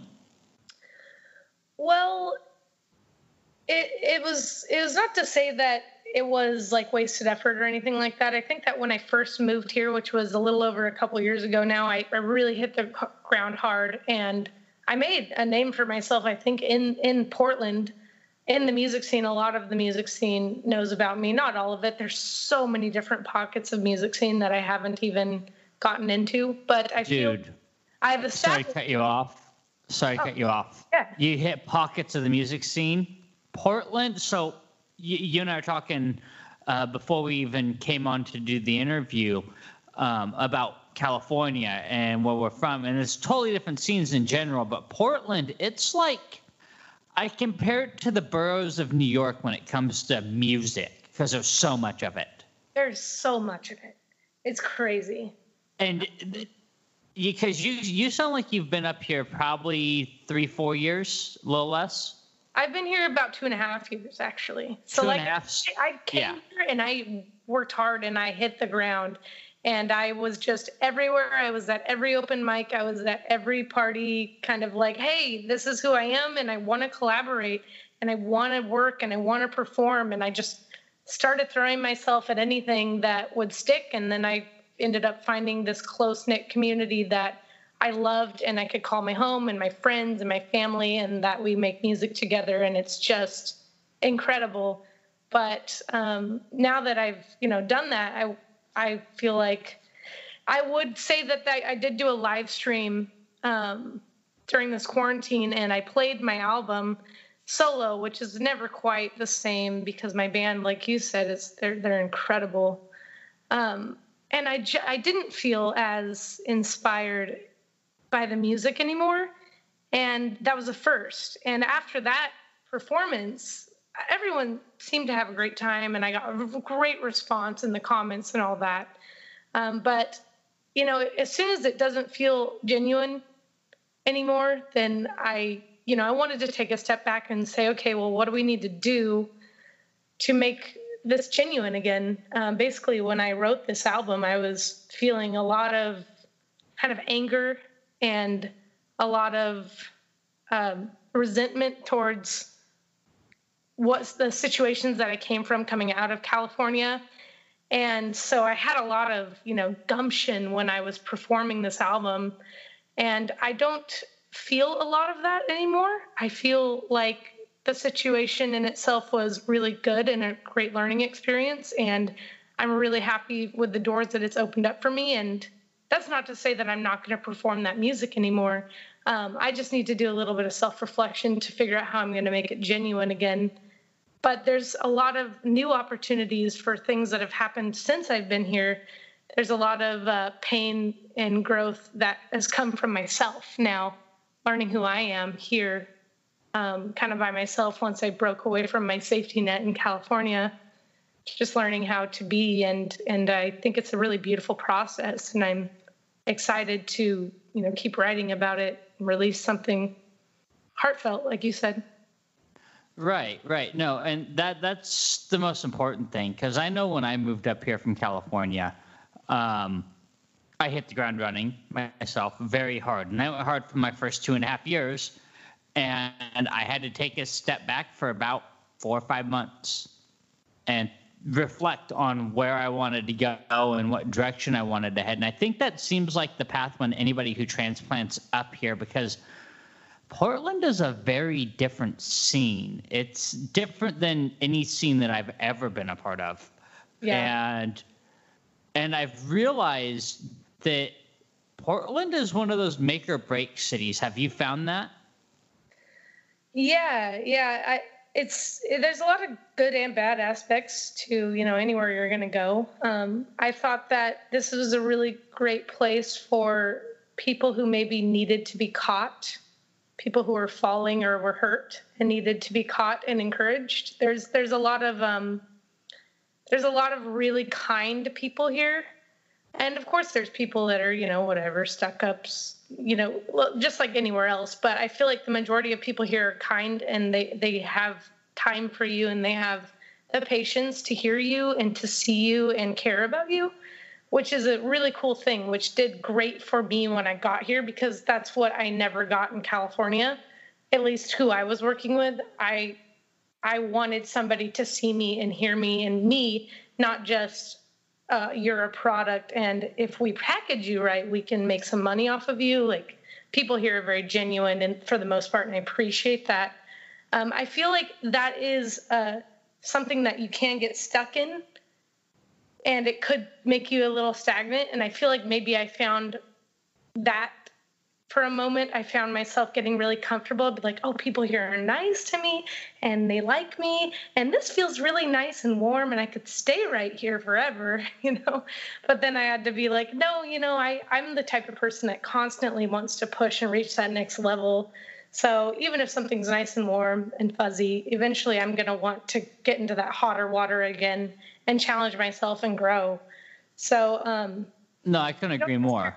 Yeah, I don't necessarily think I'm going to leave Portland soon, but I definitely want to try some new stuff while I'm here, No, that's kind of where I was. I came up here as a photographer, and it's just like but my experience was different. I did get burned, and I did get hurt right away as a photographer, because as a photographer, it's a little bit easier to burn a photographer than it is another musician, And I think that helped me stay resilient. And I think that was also part of the reason why I had to take a break, because I was going hard and I didn't feel appreciated.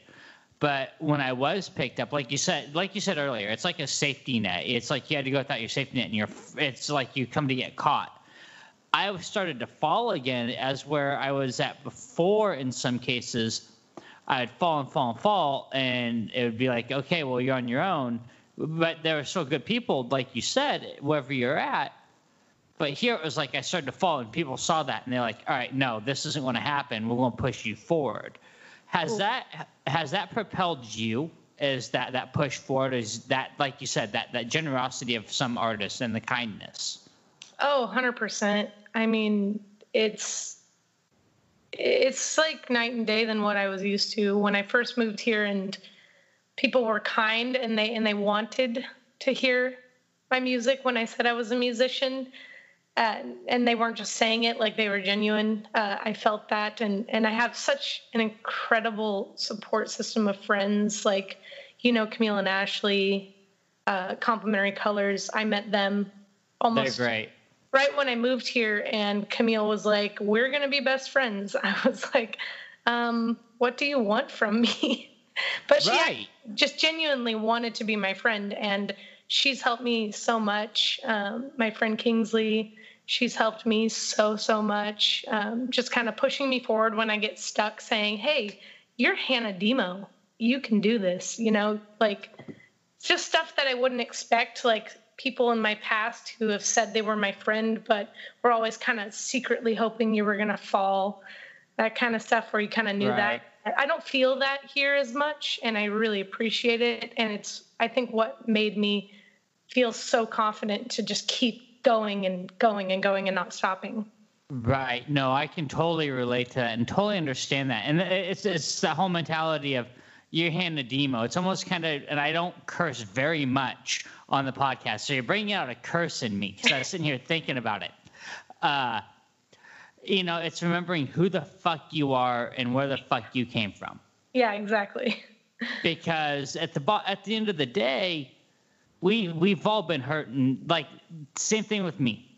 People genuinely didn't care about my work in California. I had a few people who cared, but it's just like, oh yeah, it's like, oh, it's good. I got up here and people were like, oh yeah, let's see more. Let's do more. It was always like they wanted to push you to be better. And I found, like you said, you make those friends, and I love Camille and Ashley. They're going to be on an episode coming up here in the future, and I'm so excited to have them on the show. They're just a fun couple to talk to. Yeah.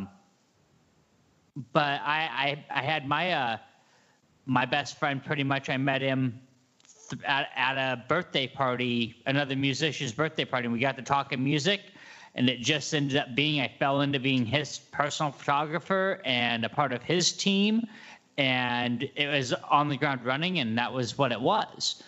And I found that was really refreshing as opposed to what I was dealing with down in California for the most part. It was nice to have that. Like, did you struggle with that when you first got here? Struggle with like the people being so accepting? Because like you said with Camille and Ashley, it's like, what do you want from me? like that's how I felt. But like, did you struggle with the concept of people just wanted you to be you? A little bit. It definitely took me a minute to get used to. I wasn't, basically when I moved here, that's what I wanted, right? I wanted people to accept me, but I had been kind of lied to, you know, in the past. So like my album, Your Love It Lies, is basically about, you know, I was working on music with these people. I thought they had my best interests at heart. When it came down to it, like, they didn't. And I was really hurt because I was a little naive when that relationship started. And I thought that we were friends. And when it came down to it, we weren't. We were business partners, and they had the better end of the deal. So I was a little hurt. And so when I moved here, I was like, I want people to accept me. They started to accept me, but I was like, I always had my guard up for a really long time. It took me a while to put my guard down, even though I did accept their help. And I'm like, okay, yeah, help me out. But I was like, really like, almost to a point where I wanted to like get a lawyer involved in every deal, when it was like, you know, not always necessary to get, you know, your lawyer to sign a contract with you working together for something really small. Maybe in the future it would be, but not right now. And like, so I let that go after I realized that a lot of these people were here for me. And I still do have those walls up, but I feel like I can tell when people are being genuine with me. I'm older now. And I say that in my song, you know, I say, you know, I can see it in your eyes that you're lying to me now. I'm older, I'm wiser now. So I can kind of tell up front when I'm like, someone's kind of, you know, bullshitting me or whatever. Right. Oh, feel free to if you need to let it go, let it go. Because I always tell the artist that this is an explicit content podcast, though I may not curse as often. If you feel it needs to be said, say it, man. Because I agree. Because I was listening to your album the other day, and Your Love It Lies. It's such a fitting title for just what you've gone through, and I think for what a lot of artists go through, because it is that hurt, that lie. You want to get a lawyer involved, but you're not sure if you should. It's just, it builds upon itself at the end of the day. Right. And coming up here, like you said, it was just that whole feeling accepted. Yeah, your walls are still up. However, you're trying to still prove yourself. Right. So do you feel that your music has proven who you are? Not Hannah Demo herself, but your music. I would say, and really calling myself out, is that I would say no, not yet. I would say that Your Love It Lies was a really good testament to what happened to me and how I felt about it. And honestly, it's kind of like my freshman project in a sense. I mean, I've been singing since I was born. My mom's a voice teacher. My whole family's musical. I was raised in music. I went to school for music. But I didn't really start taking my own music seriously and performing and writing until after college. And I released an album in LA that got taken down when I left that company. And so this was kind of my first project. And for being my first project, I'm proud of it. I am. But I don't feel like it's very, very personal to me. I feel like it's about basically, like I said, my experience and how I felt about it, which was pretty dang mad, like. And so that was fun. It was fun to get up on stage and rock out and throw my head back and hit those high notes, and so much fun, so much fun. I think the other reason why it was not super personal to me is because I had a lot of collaborators. My band and I wrote a lot of that together. So a lot of input from different places, which I love collaborating. I really do. This next stage that I'm going to take, I really want to try and write most of it myself. And I might get like a collaborator to proofread or proof edit with me final versions. But I really want it to come from my heart, and I really want to dig deep and see, when I'm co-writing with Kingsley, I'll say a line and she'll be like, okay, great. Now dig deeper, and what do you actually mean when you say that? And I really love that because she doesn't let me get away with surface level things. And that's what I'm trying to remove from myself in this time of self-reflection. Stop going for the easy answer that puts a shield up and it passes off as a perfectly fine answer, and get to who you really are. What did you actually mean when you said you were fine? You're not fine. So what do we actually, stuff like that. And not only doing that in my music, but in my personal everyday relationships, spending more time on making them quality and honest. Because I'm not being dishonest by giving the easy answer, but I'm not being honest with the people that deserve my honesty about who I am and where I'm at, No, totally agree. And that's perfect. And I was going to ask, because the very last song is called Leaving California. And, it's such a cool track in general, but did you do that on purpose? Because it's like you're leaving everything behind, and this is like your ode to that. Because you said there's a lot of collaborators on it. And there's a couple questions within this whole idea here. Did you purposely, number one, make that your very last song on the album kind of like your ode to California, saying, look, this is every song on this track is on this. I mean, this album is, stuff that was built and pent up from there. Now I'm leaving this in the past and we're moving forward, kind of like you're doing as a progression. And then, secondly, how do you write something that is kind of like an ode saying goodbye and push forward the way you are? Right. Yeah, that's a really cool point. Leaving California was the point of the album in a way. It was almost the album title, but I thought it was a little too on the nose. And basically the reason I left California is because of, the friendships that were broken through lies. And so we went with Your Love It Lies because I thought it was a little bit more creative. I liked the way it looked aesthetically. But Leaving California, I wrote almost entirely by myself. I wrote that song. It was the first song on the album that I wrote. Actually. And the only thing I did was I had my guitar player and the producer of the album at the time, Elle, kind of proofread and help me arrange it. But I had already written the lyrics and I said, this is my idea. This is what I want. I already had kind of the guitar part, that guitar riff at the beginning. I already had that and everything. So that one was a really personal place that I think did come from the heart. But again, I think I could go deeper, and I will go deeper.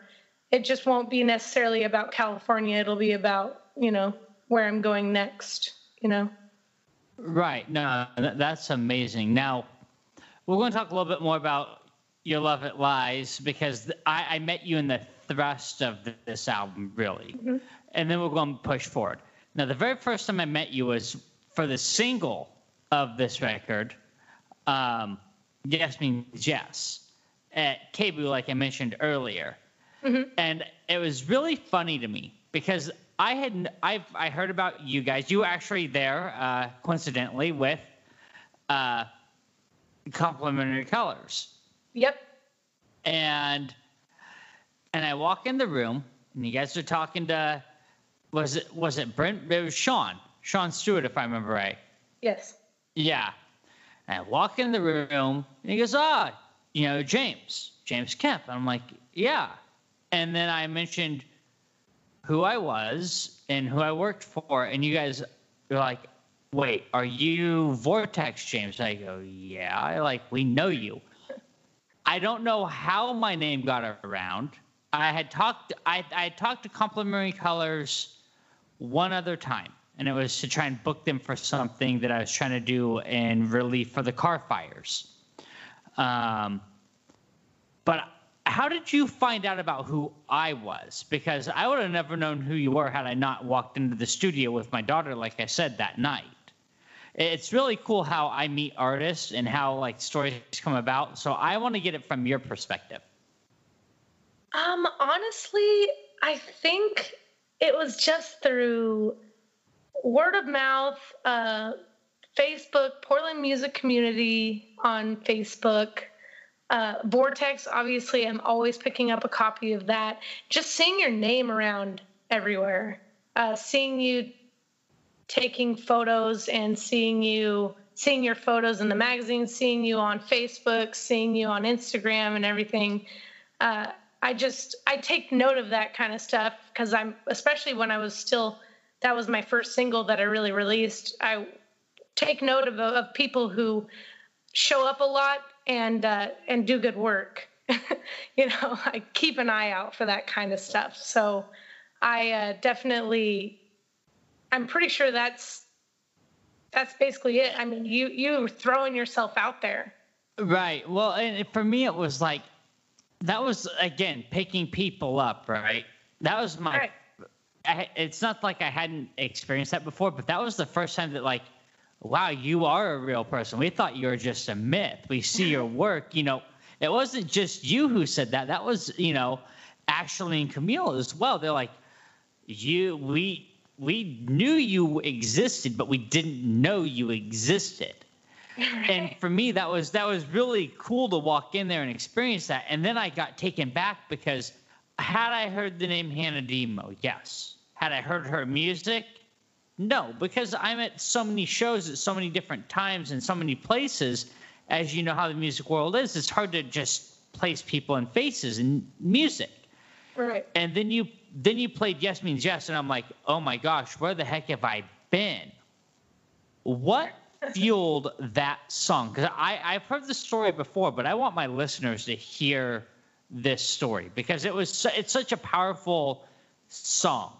And like I said, you're in the throes of that album. You're pissed off at California, and then you have this song that comes out. Yeah. It just blows my mind. It's mind-melding. Yeah, it's a great song. That song. So that night I had not my guitar player, but my bass player there. He was playing a mini acoustic bass, so it might have looked like a guitar. Right. Yes. We were actually a couple at the time. Damian Hayes. Yes, Damian Hayes. Great songwriter, great lyricist. We actually moved here to Portland together. So he wrote that song actually while we were still right before we moved here. Basically, he would watch, me and my girlfriends go out around the bars and stuff and just be bothered all the time and watch his friends just be bothered all the time by guys that just can't catch a hint.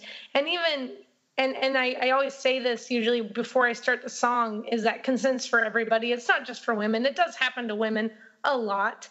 But also even seeing it in the male community, like women who are hanging all over guys when they've obviously said they're not interested, or, regardless of sexual preference, men approaching men and they've obviously made it a point that they're not interested, but people don't stop, and that kind of thing. And he had just kind of got fed up with it. And it was right in the throes of the Me Too movement, which is still a very powerful movement right now. But when that had first come out, so he actually wrote those lyrics and had a little bit of a tune in mind and gave it to me. And I was like, yeah, okay, I'm going to write these melodies for this chorus, or for the verses. He had the chorus in mind. And I basically arranged it and put the melody and the chords to it. And it became just something that when I would play it at open mics, when I had first written it, people would just yell during the chorus, like over me while I'm singing, just yes, like it was wild. So I was like, apparently people like this song. I suppose I should release it first. Right, what they want, right? It's all about pleasing our people, right? Yeah. It was crazy because I remember I was in the studio when you played that. I was sitting in the corner. And my daughter, I brought her in there because that was her first time in the studio. And she had never been there. And she goes, Dad, I'm afraid. I go, trust me, this is the best place for you right now. You're in a good place. And you played that song. And then on the way home, we played it another 2 times. Oh, nice. Because not only did I love it, but she was what, 12, almost 13 at the time. She was about ready to turn 13, and it related to her in a different way because she didn't quite understand what it was about until I explained it, and then it's like, okay, now I get a little bit further. But just the tune, the power, the fact that it was a female singing this song with some empowerment behind it, that's inspiring. So, and then you've had a lasting impression on her since. Do you get that a lot just from that song from other people? I mean, you're hearing it about a 14-year-old kid who doesn't even know what it meant. But are you getting that, like you said, people are, shouting it and you had to release it. But are you getting like the fact that it inspired people from other people? Yeah. I really do. And I did, especially when it first came out. People just telling me that they're grateful for me for saying it. I know that a lot of people are still and were at the time writing music like that. To be like, no, we're done being quiet and being like, oh, boys will be boys. Like, no, boys are going to be held accountable because we're kind of tired of it. Like when we say no, it means no, and we don't say, if we don't say yes, then that's still a no, Right. Well, and you hit the nail on the head that it's not just males and females, opposite sex. It's same sex. Yeah. Did you guys write that and sing that and with that in mind, or was that just something that came along with it? No, originally I had said, and I think on the recording I say she and her a lot at the time because the Me Too movement had just come out.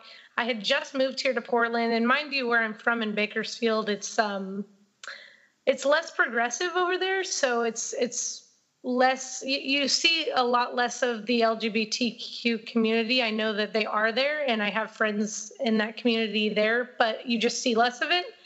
And so when I moved here, I realized that, this is like a much bigger problem than we thought. It's not just women. It's just that people don't know how to act, and they need to learn how to act. Like, it's just not okay anymore. Truth. And so now when I perform the song, I actually go through quite a few genders. I refer to myself, I refer to her, I refer to him, and I refer to they.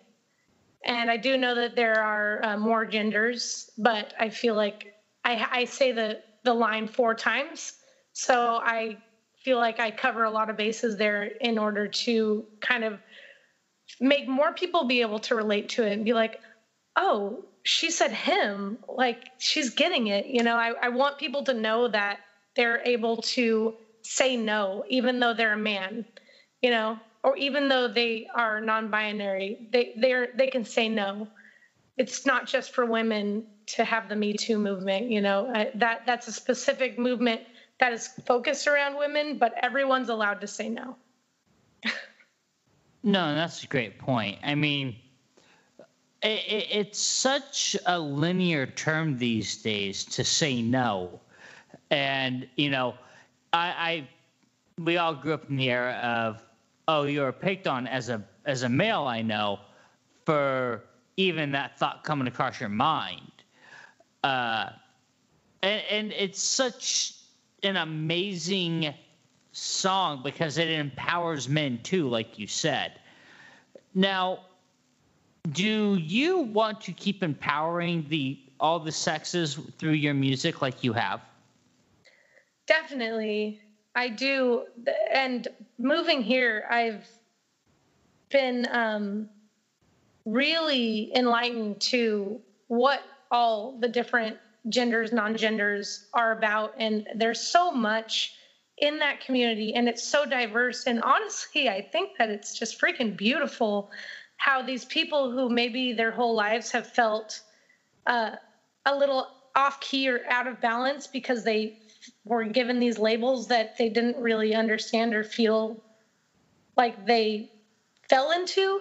And they're either able to now feel comfortable shedding labels altogether or find a label that feels good, that makes them feel empowered when they walk down the street. Like, oh, somebody finally said it and it clicked. That's me. That's my experience. That's my whole experience.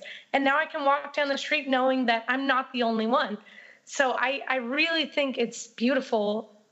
Everything I've been learning since I've moved here, where it's more open about that whole community and all the different sexes, all the different genders, non-genders, and all the different sexual preferences, just people in general just embracing who they are and what they like. I think it's really cool. And, Portland is good for that, and we're going back to earlier, and I want to touch on it, like how they accept you for who you are and what you choose. And I think it falls into the whole keep Portland weird, wouldn't you say? Yeah. I mean, keep Portland weird because it's good to be weird. Like everybody's weird. We're all weird. We all have a thing about us that is kind of weird, kind of kitschy, and when you learn to embrace those weird parts of you, then, the second half of your life begins. You get to just live your life without feeling like you're supposed to wear a suit that doesn't quite fit you, So I have a funny question on both sides of that. How do you handle it if you've been weird your whole life, yet you were trying to hide who you were? You're trying to hide who you were. Well, why? Well, because you've accepted who you. So you say, trying to accept the weird, right? Mm-hmm. So you've accepted the weird, but you don't know how to show it. It's kind of like I liken it to the idea of someone who hasn't quite come out yet. Does that make sense? Yeah. It's a really tricky place because a lot of people who maybe haven't come out yet, I know a lot of times it can be with the relationships that they have in their life, and if they value those relationships and if they might change over their own comfortability with living their life the way they want to come out. Like if somebody is wanting to come out as, a pansexual who has been before, kind of labeled as cis their whole life, but they have a family that's maybe has a religious background, and they're like, well, maybe my family will accept me, but what if they don't? Is it worth me losing my relationship with my family for me, in order for me to come out and live my life the way I want to? And I think that there gets to a point where for a long time, it's like, nope, it's not worth it. I'm going to keep my family right where they're at. And eventually it kind of shifts over into I can't stand not being myself anymore. And they're just going to have to figure it out. And I'm going to try to approach this with as much love as I can and hope that they come around. I feel like eventually your weirdness will kind of overtake you. And I feel like saying that, I feel like we're kind of putting being, in the LGBTQ community in a box as weird. I don't think it's weird. I think everybody's kind of weird in their own way, but, letting yourself be yourself and whatever that means. And no matter what that means, no matter whose feelings you may hurt, because it's your life and it's your sexuality and it's your opinions. And ultimately, nobody else is allowed to have an opinion on that. It's not their business. They can have an opinion on that, but it's not really their business, I wasn't trying to box anybody in by no means, because I talk about the weird kid in high school, or the kid who loves wrestling but can't describe it or say anything about it because they're going to be made fun of. Right. I was deemed a weird kid because I was a drama kid. I liked to write poetry. And it took me, 20-something years to release my first book because of something like that. But it wasn't until I got involved in history that I felt kind of in the thoughts I was having and what I was writing. And I think music allows us to express that inner weird, I think, is what I was trying to get at. Right. And it really does. Art has a really great way of doing that. And I think that a lot of people have, maybe even as an artist, have maybe unsupportive families. They're like, hey, why don't you get a real job? And you're like, well, a real job makes me want to kill myself, so I don't want to do that, that kind of stuff. So, I mean, I've definitely related with a lot of artists on that. They're like, yeah, I had a desk job and it was the most depressing years of my life. And now I just eat top ramen and I play music, and I'm much happier. Not a lot happier, but much happier than I was then. So I feel like I'm kind of in a place like that. Like I had a desk job in California for a long time, and it was really hard. It was hard. I didn't even play music for a few years. I just kind of filed paperwork and made phone calls. And then all of a sudden I started playing music again, and I was like, this is wild. And I quit my job, got like a hostess job at a restaurant, and just played music. And I was happier. I was way poorer, but I was definitely happier, Well, no, I do know, because I came to a point in my life where I was working normal jobs, and I'm a disabled veteran as well. Not a lot of people. I disclose that. I haven't even really talked about it even on the podcast, I think, to this point. But I'm a disabled veteran, and my podcast is my outlet, really. But had I continued on the path I was on, I wouldn't be a happy person. I would be actually really unhappy. But I find myself really happy slaving behind a hot mic and having a camera in my hand. Am I surviving? Yes. However, it's like my happiness is much more than a paycheck. Right, exactly. And, and then for some people, their happiness is that job. Like they are very business-minded people, organized people that thrive in environments like that. And that's wonderful for them. Everybody kind of has their own niche, and we need people like that too. Otherwise, we don't have businesses that have people like that working in them. But, God bless my mother. Your mother? She's one of those people that works like 80 hours a week and puts her time in and loves what she does. Yeah. And that's amazing. It's so hard to wrap my head around that idea. And like you said, we need people like that. Those are the salt of the earth people that make this world go around. But we need people like us too. Yeah, because if you don't have the artists as well, then, people get really sad and angry, and we need art. We need art to... We let our sadness be other people's happiness. Yeah, and honestly, everything has an aspect of creativity to it, even, paperwork and businesses, when you're building a business, you have to be creative. And I feel like what art does in any form is it pushes the boundaries of creativity, and you can apply that to anything, or people will see that, be inspired by it, and go make a multi-million-dollar company because they were inspired by art, by creativity, you know? Right. No, I couldn't agree more, you know. It's such, like, art is such a cyclical thing. It makes the world go around. It's like a bicycle wheel that just keeps going and going because it gives to every live stream. Right. So. And it asks for so little in return, you know. Right. Now, speaking of giving to every live stream in your art, what is next for you now that you've kind of put out there that you want to do something different? Have you kind of determined that? Do you have a path? Do you have a direction? Have you started writing? I mean, there's more to Hannah Demo than just this last album. Yeah. I have a few things that are kind of milling around in my workspace and in my brain a lot since I have a lot of time to think right now. There is a project that I've been working on that's super exciting, and I've been working on it since before, you know, the world ended and all that. And that's called Demo and the Fringe, and it's basically a traditional Blue-Eyed Soul, blues rock album, like EP. I think it's going to be like 5 songs.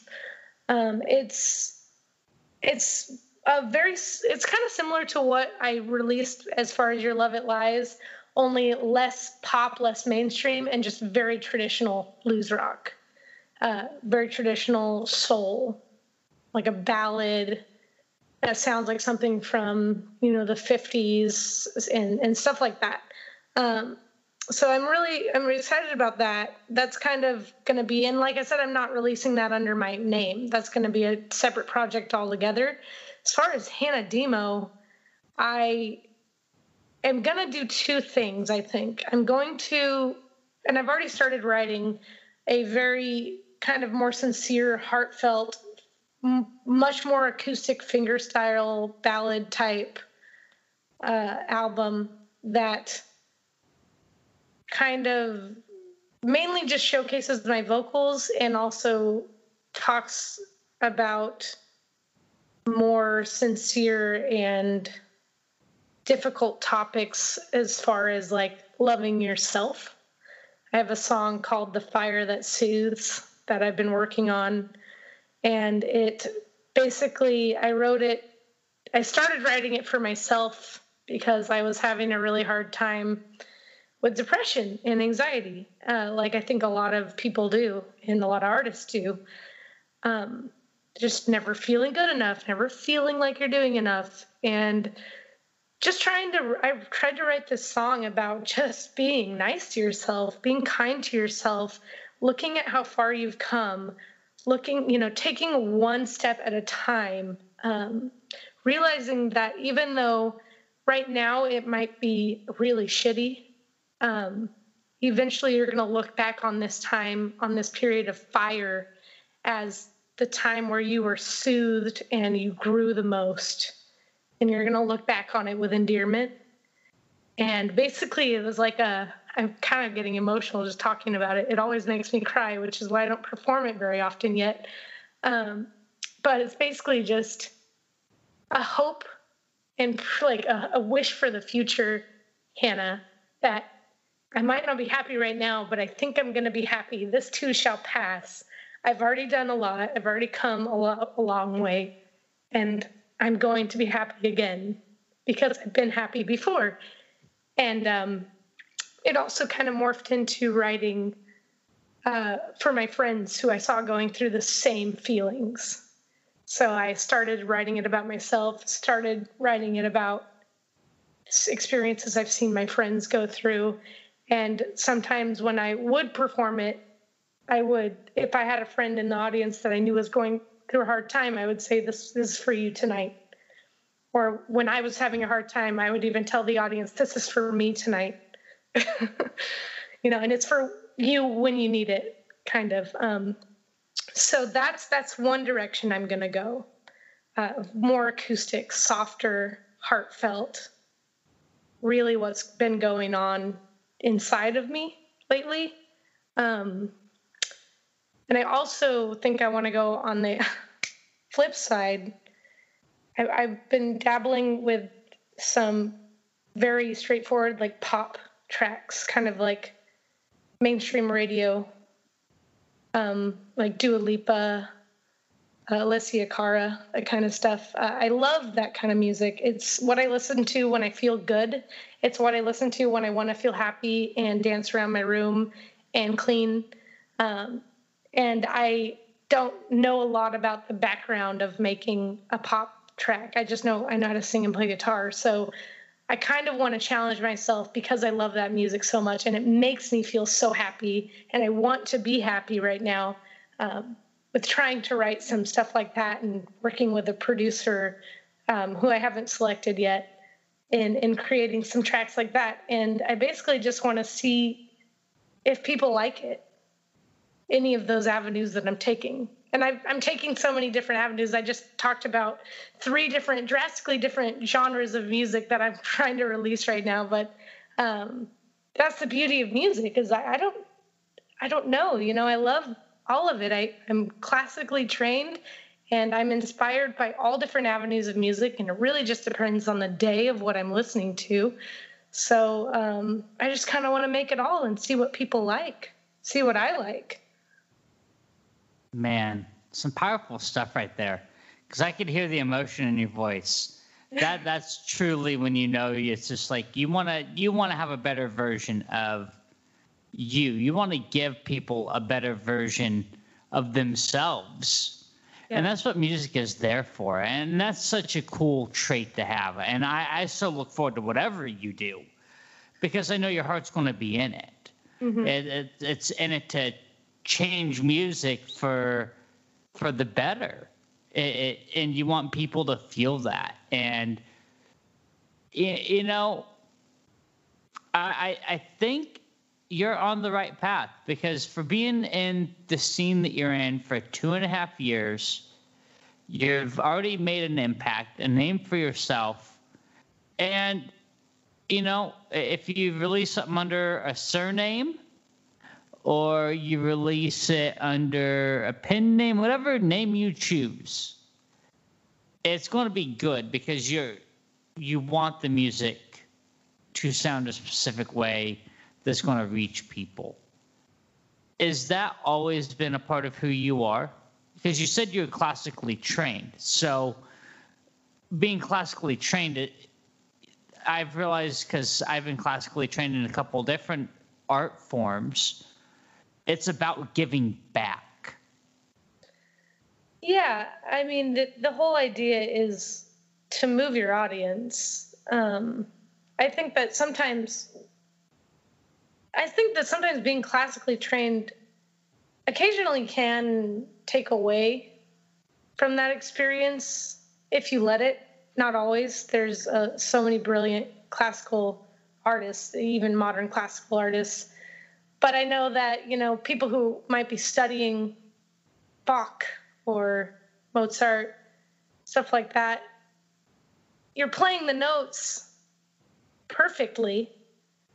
But if you're not in the flow of the music and in the flow of the creativity of it, you're not going to move anybody in the audience. So it's less about how well you play the music and more about how much you are the music. And I know that kind of sounds kind of woo and weird, but it's a very real thing.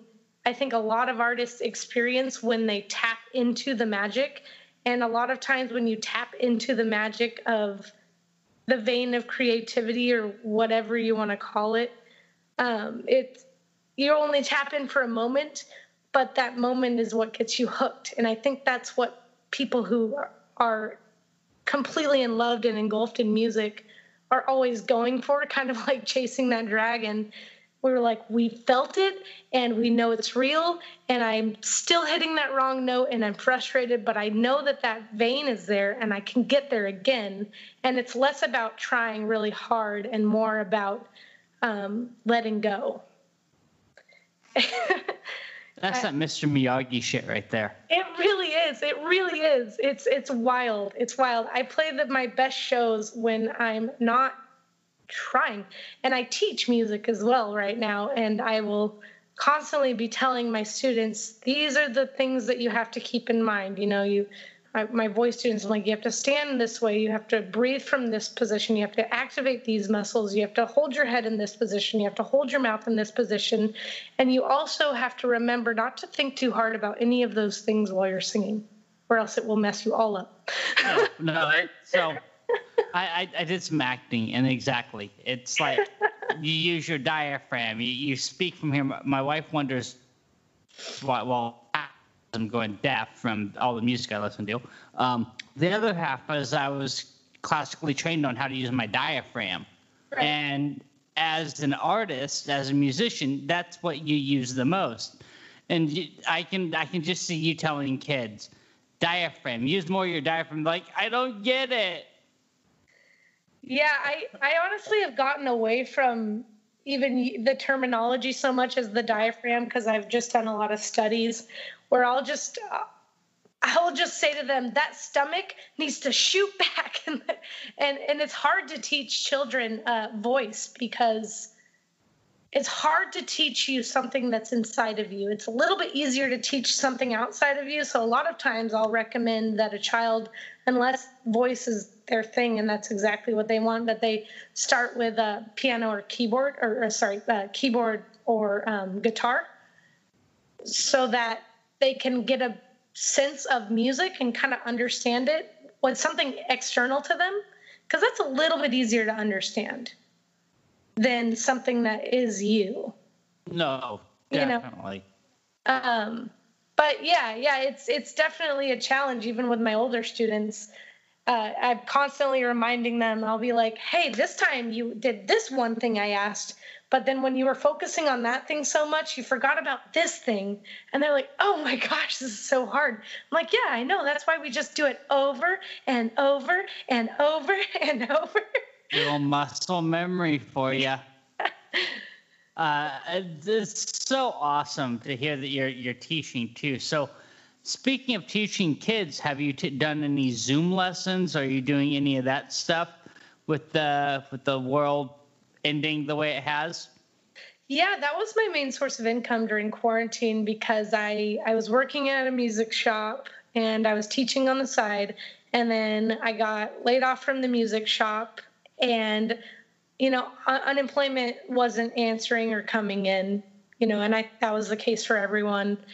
And so I just taught and taught over Zoom, and it was complicated, and it took a lot of shifting of computers and lights and whiteboards, and how do I make it mirrored? It was definitely a learning experience. I'm still doing it, obviously, because we're still in quarantine right now. But I'm very much so looking forward to the in-person lessons. I don't think that it's impossible to teach over Zoom, and anything that challenges me, though it may be frustrating, I do enjoy, because I enjoy having to figure something new out. But it definitely is easier to explain body posture and which muscles to activate when I can be right there in front of you and there's not a blurry barrier, or like I always, ask for permission or consent from my clients. But a lot of times if I can touch them in a certain way and show them which muscles to activate, that is a game changer. It can make the understanding go from 0 to 100, just from me being when you push on your stomach like this happens. Oh, wow. Okay, now I get it. You know what I mean? Stuff like that. And with the guitar, the technique, a lot of times I would just pull on the wrist a bit to extend it and see, this is the difference. Whereas I'm just kind of showing them, I'm like, look at how my wrist is moving over do this. And they're like, I don't really understand. So I'm definitely looking forward to teaching in person again. It's definitely a lot more fun and a lot more fulfilling. But I'm grateful that I can still teach and make money over my computer. No, definitely. That is really cool. I mean, I'm not a fan of Zoom personally. In this whole thing, I've had to do a lot of classroom stuff for my kids who are still in school. Because they're partially homeschooled, and they've been doing a little bit of schoolwork. And we have a Zoom meeting like once a week, and with a counselor. And oh my gosh, I think I would rather not do anything Zoom ever again, because it's just a learning curve, I guess. And musically, I could really see how that's challenging, because you are right. Or vocal lessons, because it is good to be hands-on and be able to teach these kids. Is that something that you're definitely, like, I can hear it in your voice that you're missing that? Or is that kind of like with your music in the crowd? Are you missing like the crowd yet? Or are you happy to not constantly have people all eyes on you?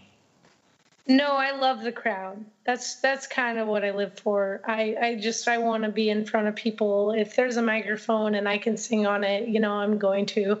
But I that's kind of why I haven't really live streamed a ton. When we first went into quarantine, I'm like, oh, this is fine. I can just live stream every week. It's going to be fine. And then I did a few live streams and I was like, this is the most awkward, uncomfortable, weirdest thing. And I miss my band.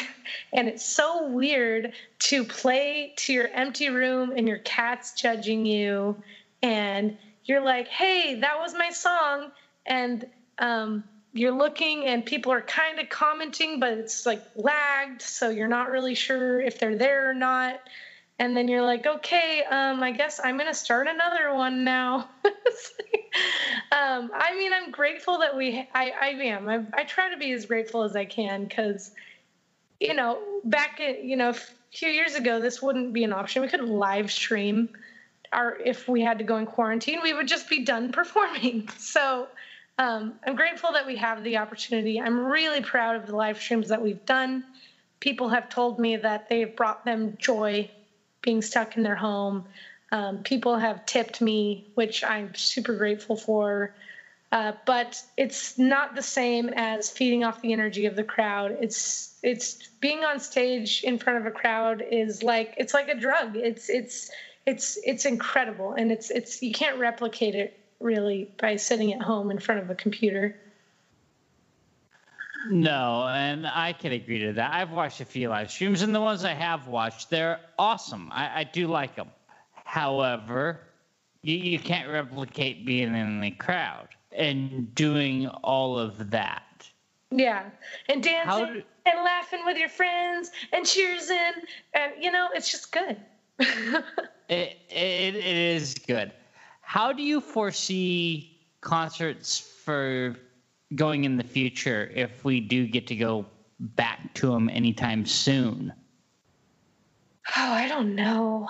I mean, I assume they're going to be like very small and very limited, which will still be awkward, because it's like I've seen a couple pictures of like my friends performing on Instagram in like this huge hall, but there's like 10 chairs, like spaced 6 feet apart, and like 10 people sitting in the chairs.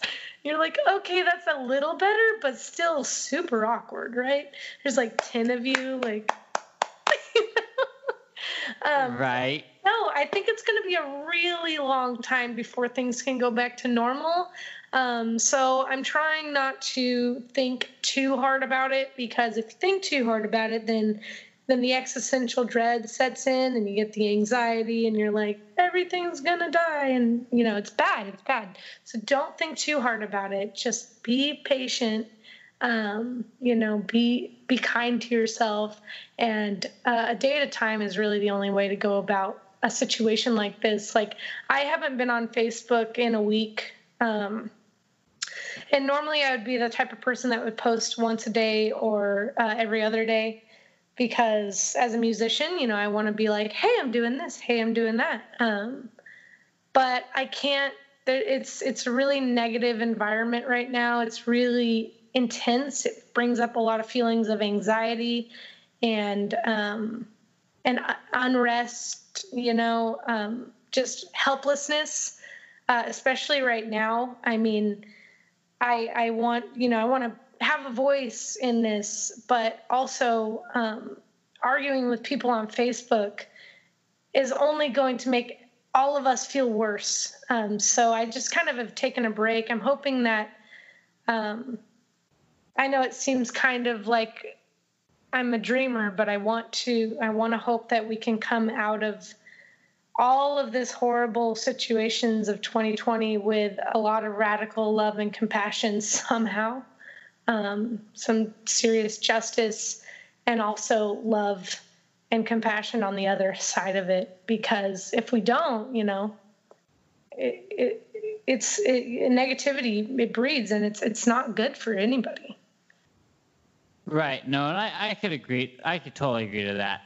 Man, I've been so excited, just so happy to have you here, and so excited to talk to you.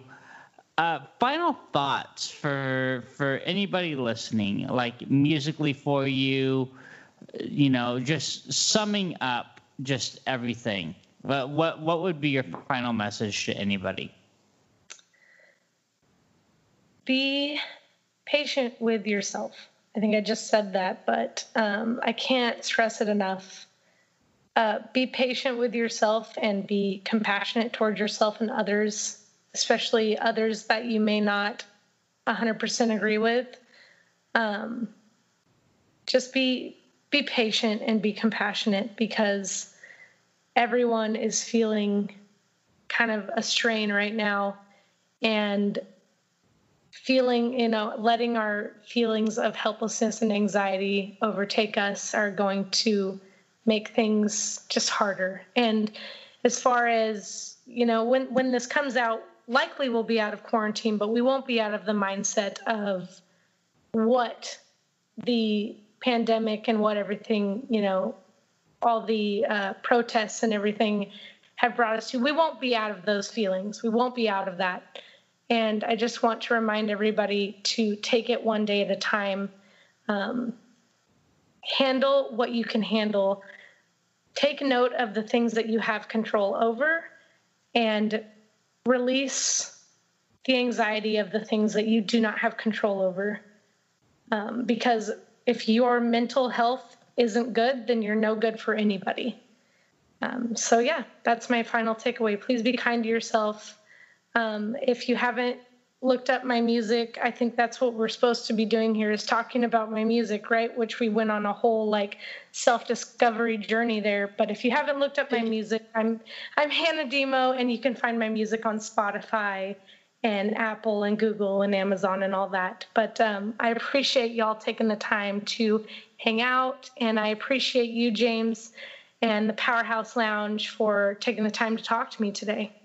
Oh, man. You know what? So the good thing about the Powerhouse Lounge, it doesn't have to solely be about music. We did talk about your music a lot. I love the self-discoveries, because we all, as musicians, you hit it on the head earlier. There's something wrong with us as musicians. I don't think I've ever met a musician that there's nothing wrong with. There's just something going on with us. And that creates our creative juices. I mean, we just have so many feelings, man. right. Van Gogh wouldn't have been Van Gogh if he wanted to cut his ear off, It's just the craziness of it all. However, the self-discovery things, I always advocate for good mental health and making sure you're healthy if something's wrong. Because, the last little bit of that, I was sitting there listening to you, and my gears are turning, and those words you spoke are like words to a song. There's your single right there. There's the hook. Because it is one day at a time. It is, with all the craziness in the world, yes, we have time to woodshed music. Yes, we have time to work on ourselves if we choose to, if we don't have families or whatever it is. Whatever the takeaway is, we need just a little bit of realism as well. And I love to provide that with this podcast, because reality is we're all in this together. We'll come out of this together, and we'll be better for it together. And the music that you play will be better for everything that has happened in this whole thing. And I appreciate you being real. So thank you for that. The Powerhouse Lounge and the lounge listeners appreciate that. I mean, the realism, Hannah, is important in music. And you took my last thoughts with, I was going to ask social media. How do we find you? I am Hannah Demo pretty much everywhere. It's Hannah. It's a palindrome.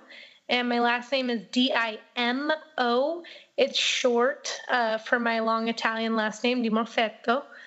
So just Hannah Demo on Instagram is probably where I hang out the most. And I'm also on Facebook and Twitter and Bandcamp and, probably a lot of other places that I forgot about. But yeah, look me up. Let's hang out.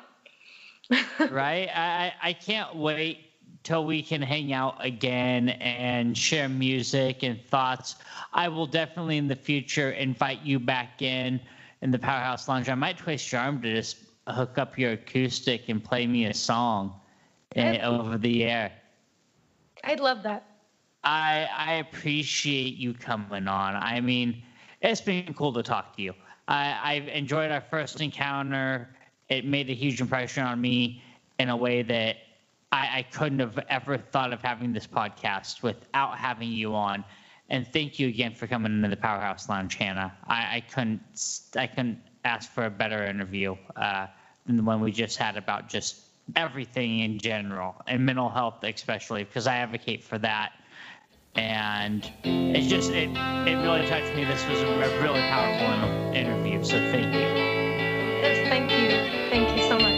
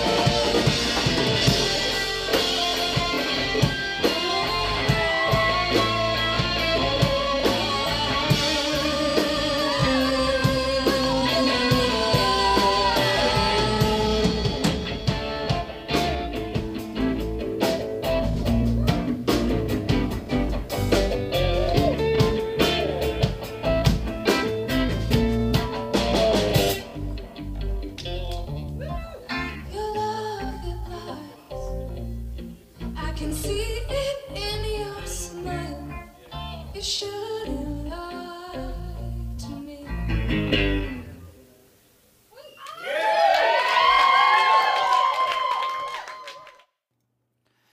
I love that version of that song.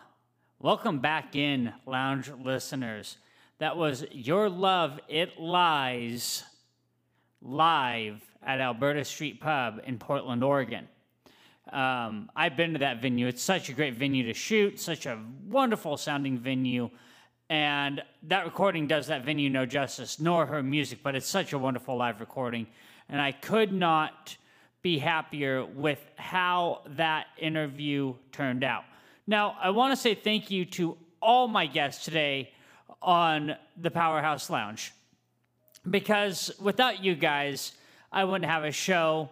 Without my show, well, I wouldn't have you. And I'm grateful for all the friendships that I've made throughout the years so far. And it's allowing me to create some great content, some great interviews, and something that we can all be proud of. So if you're stuck at home and you're creating music and you want to find a way to reach me, please do so. You can always reach out to me at james@powerhousemusicmgt.com. That's my email address. On the Facebook machine right there, you look us up. We're on there now. You can look us up on the Powerhouse Lounge. We also have the website powerhousemusicmgt.com, www.powerhousemusicmgt.com. We have our merch there. You can buy T-shirts, just different stuff. We have merch. My book is out. I have a book that is a $10 e-copy that I will personally send you an email with that in it, and a personal catered to you email saying thanking you. And just so many other things. There's so many things out there that I could be doing other than this, but I enjoy what I do. Want to thank my sponsors, Fat Bull Clothing, Fat Bull Farms, VRTXMag.com, Vortex Music Magazine, obviously, Austin Randall Music, BHG Northwest Treasures, as well as my unofficial beer sponsor, from Barrel Mountain Brewery, that would be the No Bad Days IPA from Battleground, Washington, where beer and adventure meet. I hope this podcast was an adventure for your ears today, and I appreciate every last one of you, guests all the way down to you lounge listeners. Thank you again to ShadyPinesRadio.com, and enjoy the Shady Pines Open Mic Night. They do a live stream on YouTube, but be sure to listen in right here on ShadyPinesRadio.com as well. You get a full live stream of the Open Mic Night. However, before the Open Mic Night, be sure to tune in to a few tracks that I have personally selected for you this evening to get you through the next few minutes. Enjoy, folks, and enjoy the Open Mic Night right here at ShadyPinesRadio.com. I have been your wonderful host right here at the Powerhouse Lounge, James Kemp. See you next time.